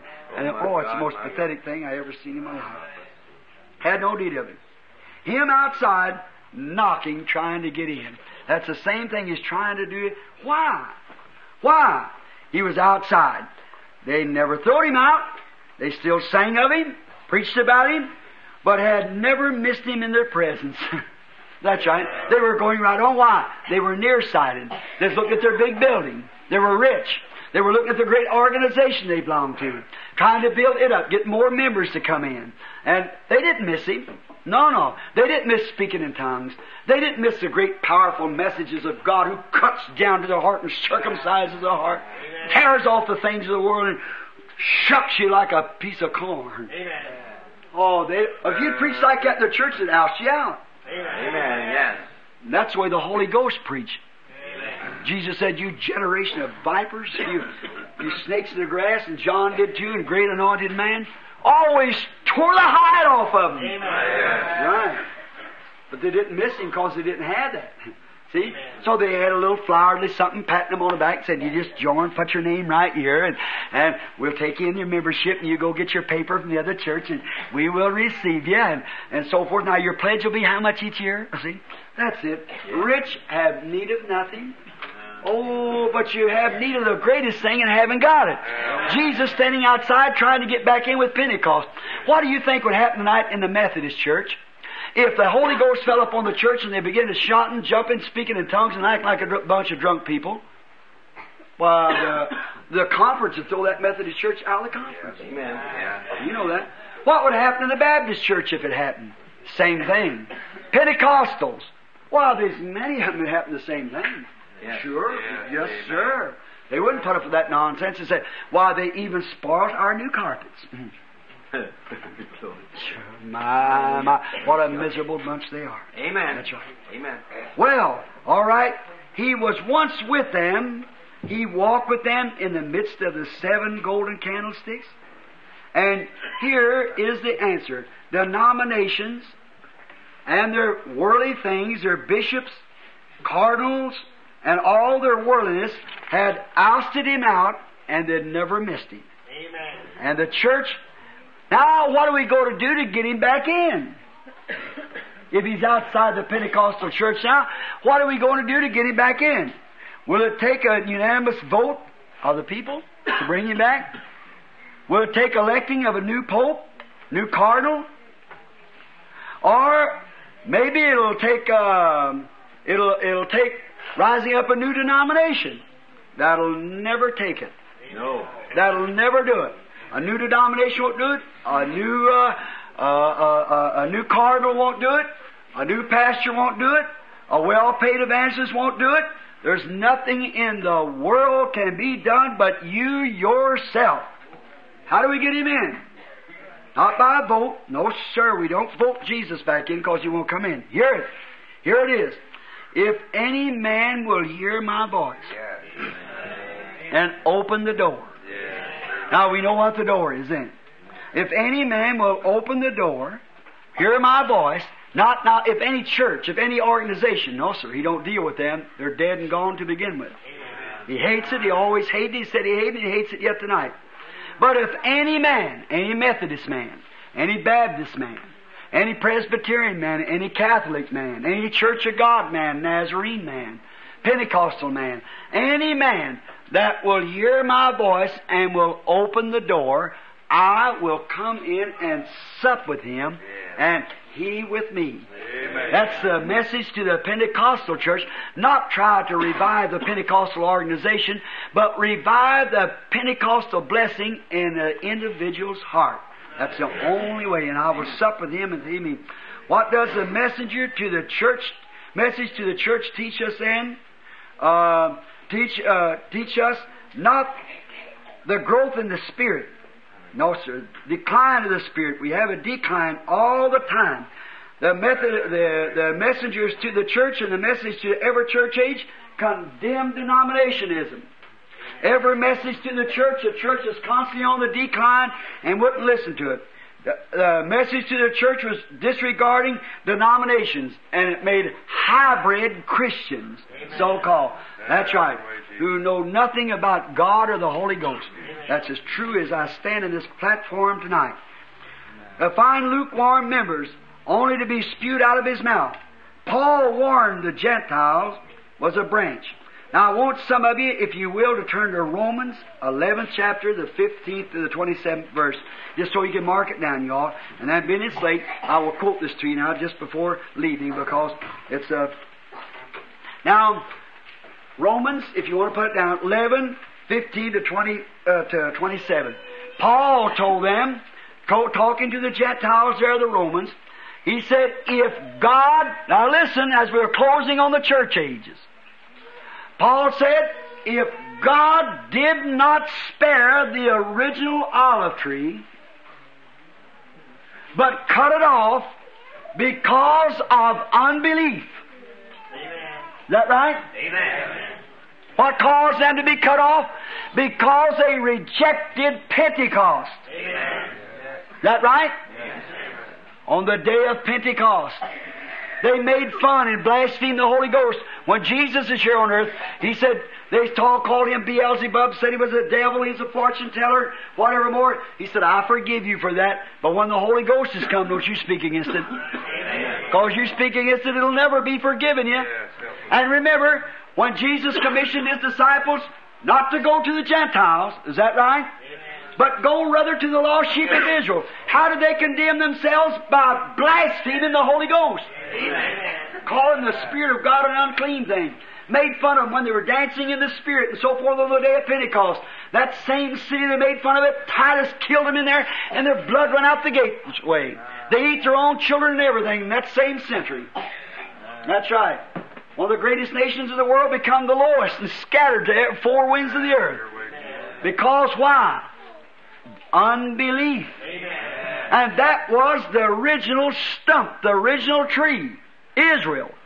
Did old Paul say there? Who's got the scripture right there? Got it, Pat? Stand up and read from the 15th to the 27th verse.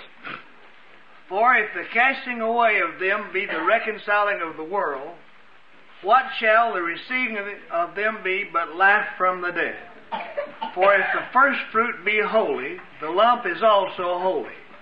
And if the root be holy, so are the branches. And if some of the branches be broken off, and thou, being a wild olive tree, were grafted in among them, and with them partakest of the root and fatness of the olive tree, boast not thyself against the branches.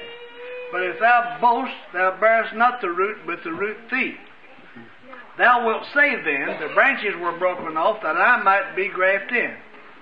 Well, because of unbelief they were broken off. Listen, unbelief, all right? Go ahead. And thou standest by faith. Be not high-minded, but fear. For if God spared not the natural branches, take heed lest He also spare not thee. Behold, therefore, the goodness and severity of God. On them which fell, severity, but toward thee goodness. If thou continue in His goodness, otherwise thou also shalt be cut off. And they also, if they abide not still in unbelief, shall be grafted in, for God is able to graft them in again. For if thou wert cut out of the olive tree which is wild by nature, and wert grafted contrary to nature into a good olive tree, how much more shall these, which be the natural branches, be grafted into their own olive tree? For I would not, brethren, that ye should be ignorant of this mystery, lest ye should be wise in your own conceits, that blindness in part is happened to Israel until the fullness of the Gentiles be come in. Amen. And so all Israel shall be saved, as it is written, there shall come out of Zion the deliverer, and shall turn away ungodliness from Jacob. For this is my covenant unto them, when I shall take away their sin. Amen. You get it? Paul said, if Israel come up and seen the signs here of the Holy Spirit and was cut off, remember, because they rejected Paul's message. Baptism in Jesus' name. Repentance and baptism in Jesus' name. Signs and wonders following the believer. And they rejected it, and they said, lo, we turn to the Gentiles. Is that right? Let's see, I believe it was at where they first called Christians, was at Ephesus. Or Antioch. Now, if the first tree was holy, its branch is holy, the original tree, and because they disbelieved the Pentecostal message that Paul was preaching, is that so? Amen. God cut them off and took a wild olive tree, which was the Gentiles, us, and grafted us in that we might live off the substance of that tree. Now, how much more in this day when we are rejecting the Pentecostal message that's come down through the church ages, how much more is God able to take that old wild tree off of it anyhow and let the other come in because He will reject it because of unbelief? Amen. Now, dovetail that with the lesson this morning. You know where we're standing now, don't you? Yes.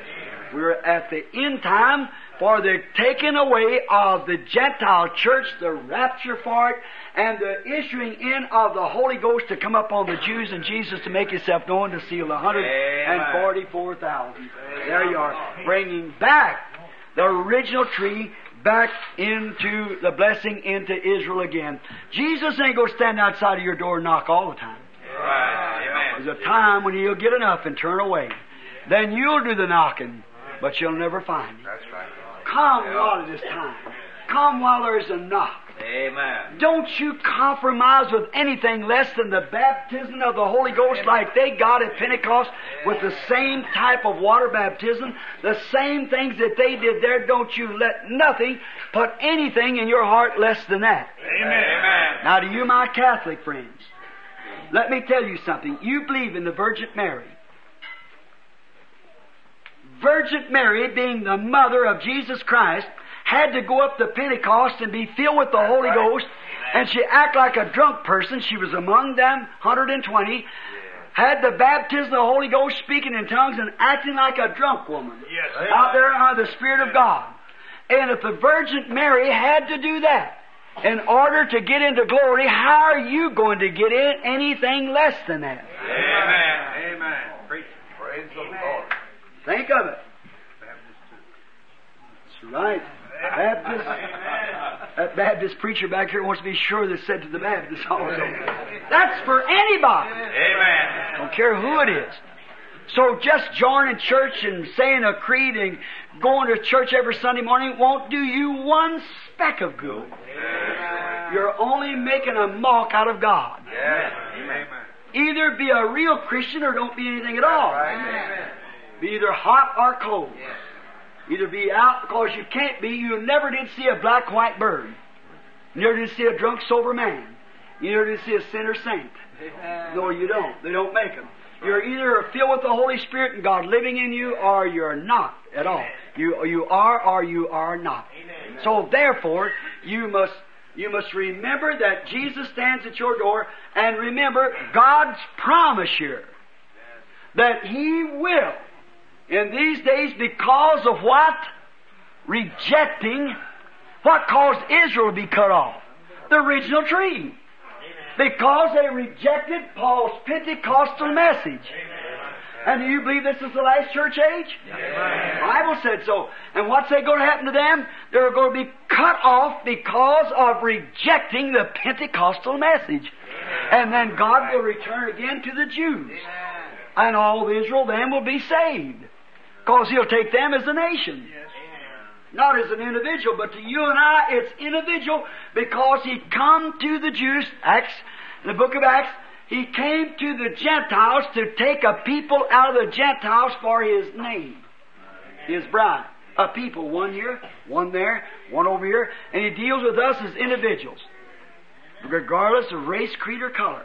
He deals with us as individuals. It's His bouquet that He'll put on His altar. But, as the Jews, He always dealt with Israel as a nation. They are a nation of people. His nation. I'm glad tonight that we had this message. And I'm so glad that you attended. And your attendance has been so appreciated by me. I'm grateful to Almighty God for Him letting me see what I have seen and being able to deliver to this church. And now it's off my heart. For some time, the Holy Spirit dealt on my heart. I couldn't shake it away. I just had to go with it. There's two things I felt led to do. Go to Shreveport, Louisiana, for a meeting with Brother Moore. My wife sitting there can tell you for weeks I almost cried. I want to go to Shreveport. Why? And anybody was there at Shreveport know why now. They never seen or heard anything like it. Preachers coming from everywhere, Baptists and different kinds. One man said, start putting his hand on the ice box. And the Holy Spirit come up on him and said, go to Shreveport, Louisiana. It'll be told you there what to do. Told him my name and where to find. Said, he'll tell you what to do. I said, the pool's open at the bottom of the steps. You need the baptism of the Holy Ghost. And there. So, things like that, people speaking and prophecies and things, predicting things that happen right there among us. Then I said, I must go to Jeffersonville and write this book, because I don't know how much longer I've got to be here. But if I express this and it goes on writing, after I'm gone, the words will live on. I've got the history wrote down, which will go in the book, and I come here to bring it before the church to find the inspiration of the Holy Spirit, because I didn't know these things myself. That's true. That's in the name of the Lord. That's true. I did not know them. Now, I feel delivered. I feel that God has brought us the message. I believe that we're at the end of the road. I believe that the hour is here for the manifestation of God to be made known among us. And I don't know how much longer it'll be, but the hour is soon at hand. We'll be looking for that great one to rise. He might come in my day. He might come in the younger day. I don't know. He might be right among us now. We can't tell. The Holy Spirit is here to lead us to that time. And when this leader takes his order, he'll still be anointed of the Holy Ghost. Amen. The Elijah will, of course. That will come. But he will be the leader that will turn the hearts of the children, or the hearts of the children, back to the Father's message. Amen. Back to our Heavenly Father's message on the day of Pentecost, when He poured out His Spirit, which that little line, I brought it as close as I could by the history of the Bible, and show that that thing has come right down through the church ages. And that's it today. Show that denominations is a curse before God. I hope that's settled in your minds. By Bible, by the Acts of the Apostles, by the history and all that. And there is never one time that God ever organized His church.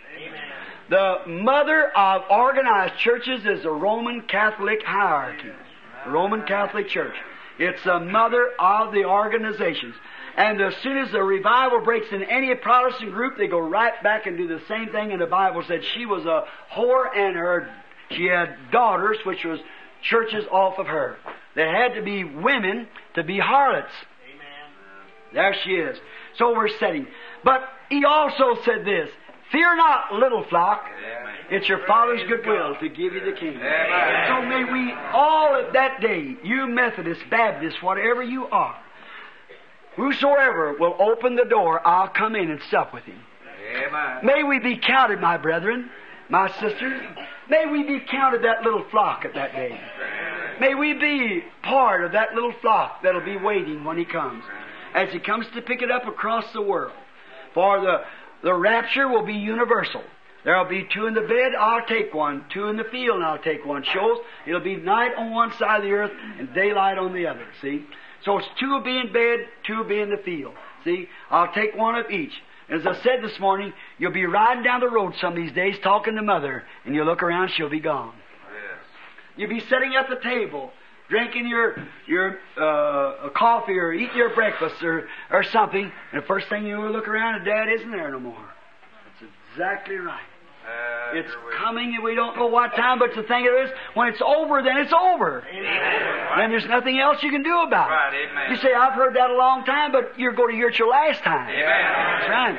It's going to happen because it's the Word of the Lord. Amen. And remember, has it failed any time through these 8 nights that I've been preaching, but what Jesus said here has come to pass and done every church age just exactly. And we see this church age right into it, and at the very hour, even this morning, in typing the virgins, the very time that the sleeping virgin. Now remember, the Bible said that the sleeping virgin, when the cry went out, "Behold the bridegroom coming," the coming of the Lord, the preaching of the Word. And then what happened? The time is at hand, atomic bombs and everything ready. The preachers run into the streets and begin to scream the message. And as soon as they do, the big church then, the sleeping virgin said, "Oh, well, we've been Presbyterian a long time. Maybe we would study and find out." Yes, you know, I believe we do need the Holy Ghost. And they're writing pamphlets and everything about it now. Starting out. And they said, would you give us some of it? And they said, no, we just got enough for ourselves. So when they went to get the Holy Ghost, went to pray up like the churches, the big fine churches are doing today, the organizations, when they went to get the oil, the bridegroom came. Amen. So they're trying to get it right now. Great churches, organizations, great international meetings about it in the organized churches, saying we got to get back to the Pentecostal blessing. We got to have divine healers in the church. We got to have speakers with tongues. We got to have interpreters of tongues. We got to have all these spiritual gifts in our church. And we're just going to have to start meetings and start doing it. They're getting councils started to do it. While they're gone to do that, it's at that very time. Yes. that the bridegroom come and got those who had the oil in their lamps and went away. Then they come, and what happened? They were cast into outer darkness, the great tribulation period, where there will be weeping and wailing and gnashing of teeth, while the bride is in heaven. Oh, my. Then at the end of that 3.5 years, He will come like Joseph did and make Himself known to His brethren. It'll cause a weeping all over, and they'll separate their families and weep and say, where'd you get them scars? And they'll pierce the ones that pierced Him, shall see Him, and He'll make Himself known to His brethren.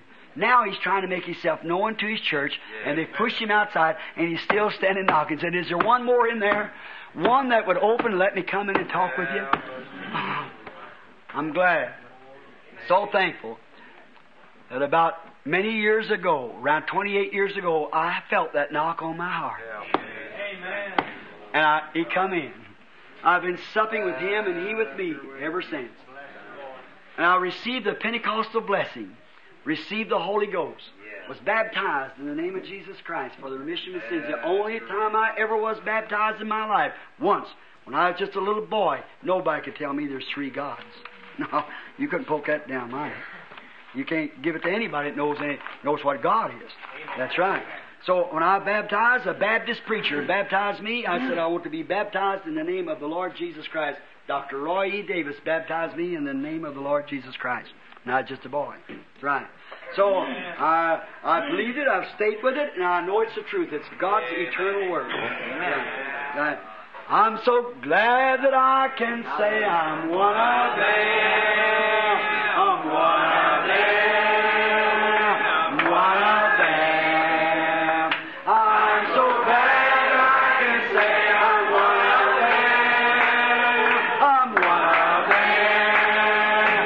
One of them. I'm so glad that I can say I'm one of them. Though these people may not learn to be or boast of worldly fame, they have all received their Pentecost, baptized in Jesus' name, and are telling now both far and His power is yet the same. I'm so glad that I can say, are you glad? If you are, raise up your hand.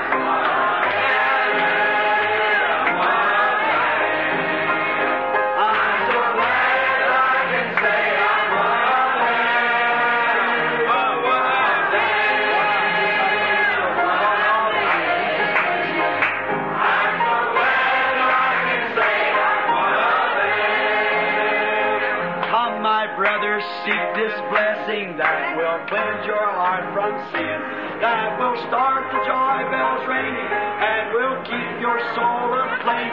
Oh, it's burning out in my heart. Oh, glory to His name. And I'm glad I can say I'm one of them.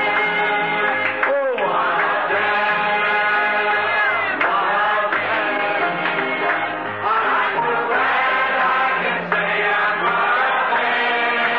Oh, one of them. One of them. I'm so glad I can say I'm one of them. They were gathered in the upper room, all praying in His name.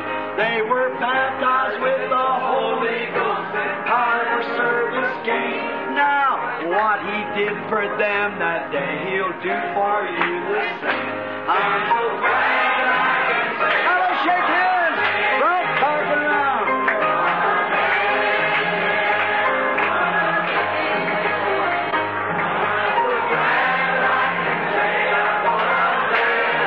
Thank you, brother.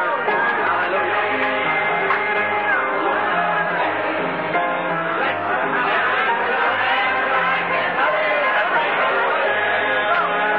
Oh, one. Hallelujah. Thank you, brother. Hallelujah.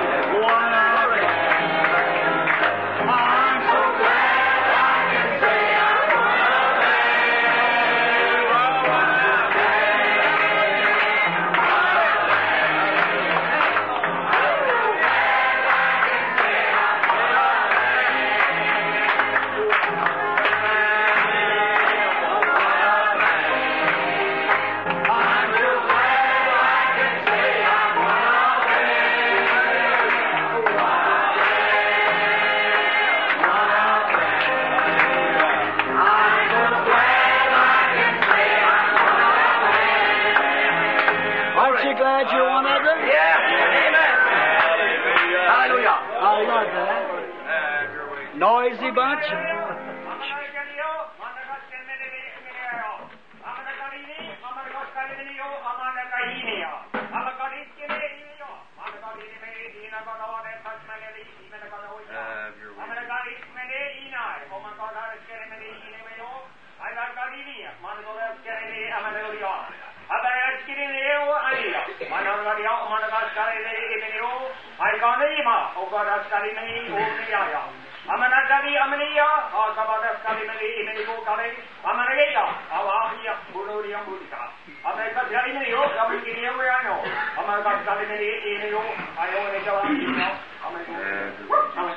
Glory.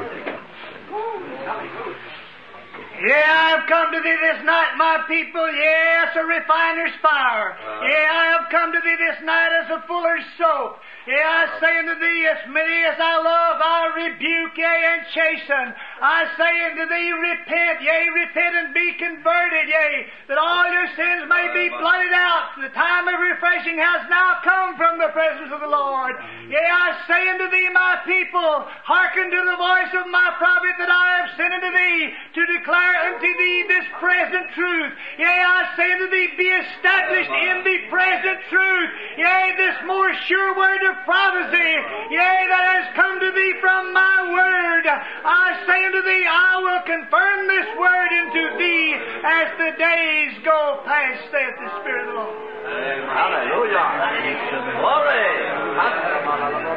How we thank you, Father, for your goodness and mercies to us, the unworthy ones.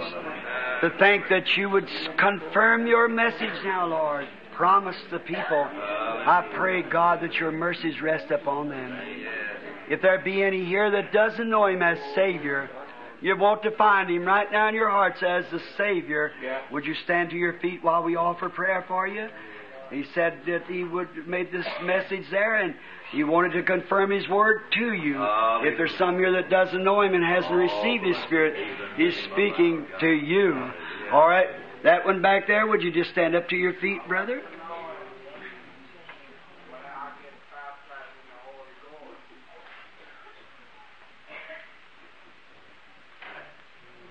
He wants to get baptized in the Holy Ghost. Is that it, brother? God bless you. Stand where you are. Is there another would like to rise up and say, I would like to get baptized in the Holy Ghost? God bless you, brother. God bless you. That's good. Glory. Hallelujah. Glory. Stand to your feet. Hallelujah. Glory. Hallelujah. Just remain on your feet. Glory. There's someone else that would like to receive the Holy Ghost, to be baptized, like to be remembered in our prayers right now, to be baptized in the Holy Ghost.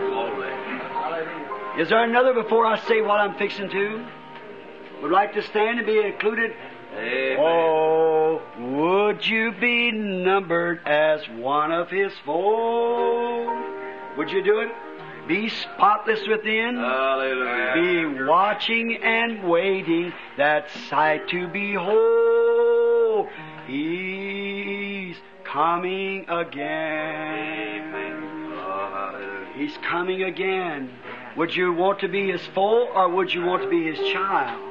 An angry God on that morning. Nothing but the blood of Jesus will He recognize. He'll never, your church membership will be nothing to Him. Amen. Nothing but the blood. Hallelujah. Oh, precious is that flow that makes me white as snow. No other fount I know, nothing but the blood of Jesus. What can wash away my sin? Nothing but the blood of Jesus. What can make me whole again? Nothing but the blood of Jesus. Oh, precious is that Lord that makes me white as snow.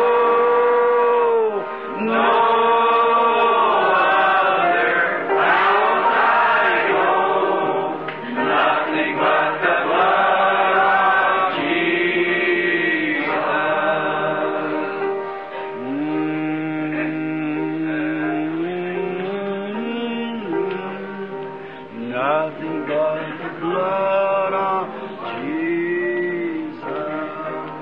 This is all my righteousness, nothing but the blood of Jesus. Is there another?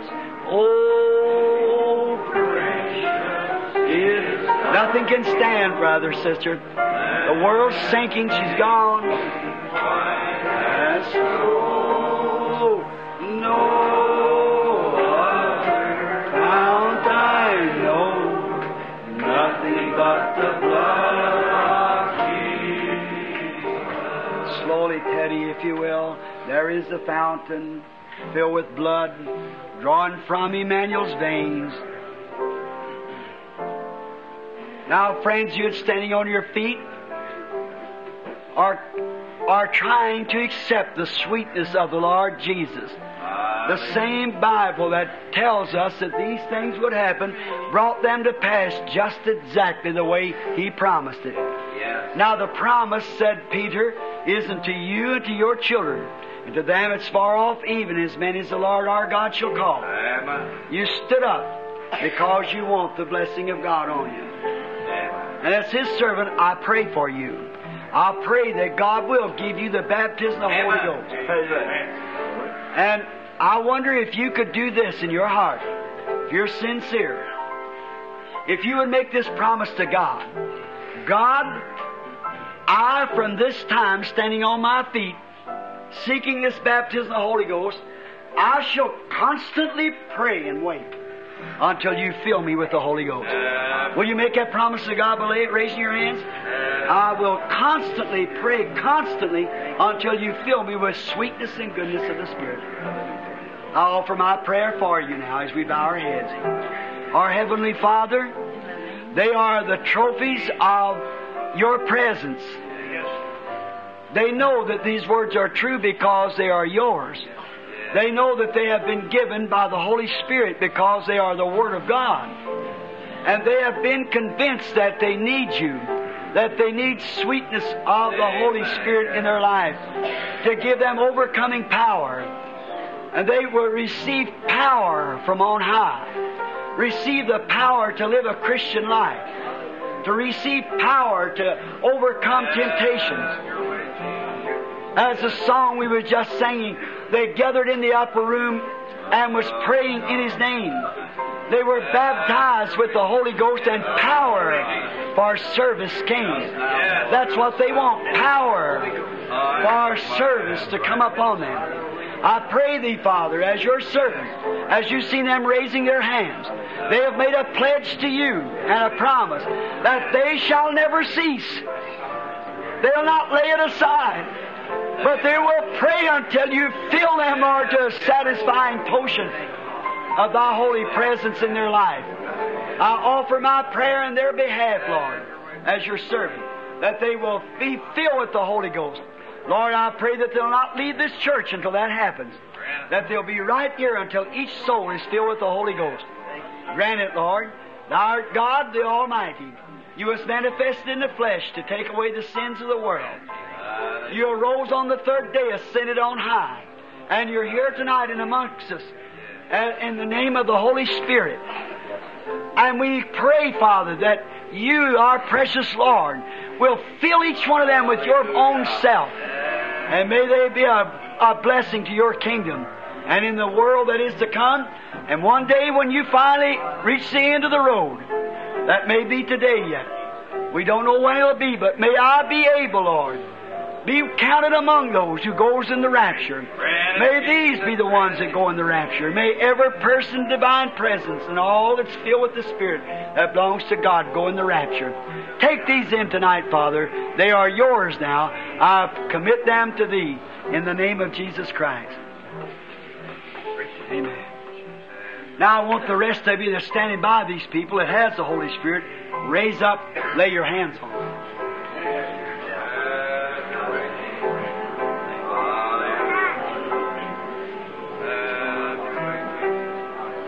The fountain filled with blood from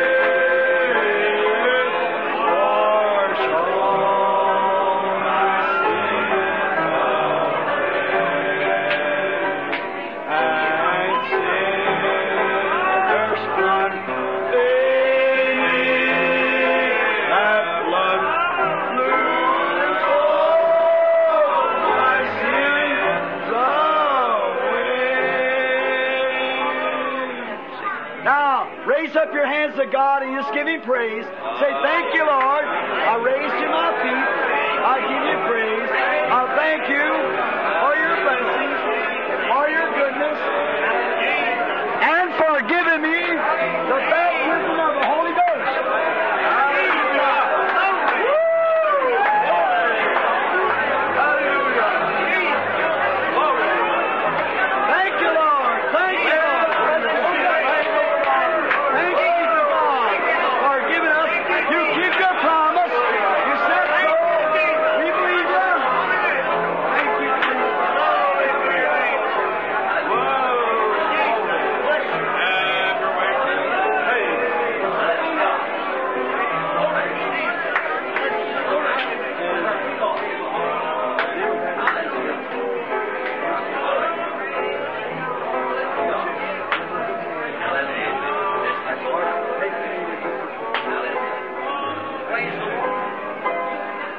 Aren't you happy? Praise the Lord.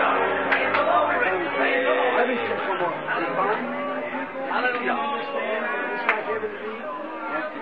We find many people who can't understand why we are so happy and free. We crossed over Jordan to Canaan's fair land, and this is like heaven to me.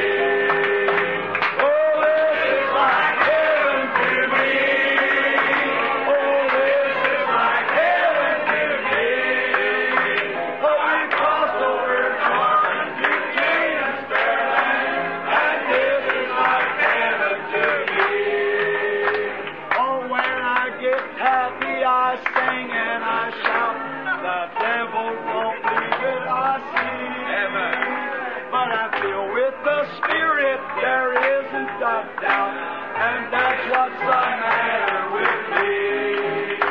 Oh, this is like heaven to me. Praise God.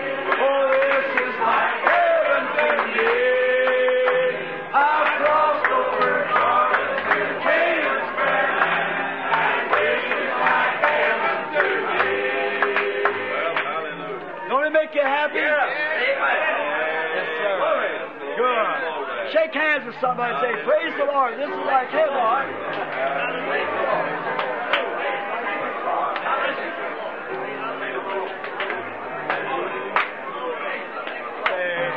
The name of Jesus will solve our sorrow and the woe. Praise the Lord. It will joy and comfort give you. Take it everywhere you go. Praise His name. Oh, I see. Oh, Father, and joy of heaven. Praise His name. Oh, I see. Oh, Father, and joy of heaven. And the name of Jesus bowing, going, prostrate at His feet. King of kings and heaven crown Him when our journey is complete. Praise His name. Oh, I see. Oh, Father, and joy of heaven. Praise His name. Oh, I see. Oh, Father, and joy of heaven. Now, quietly with our heads bowed, the name of Jesus ever as a shield from every snare. When temptations round together, just breathe and hold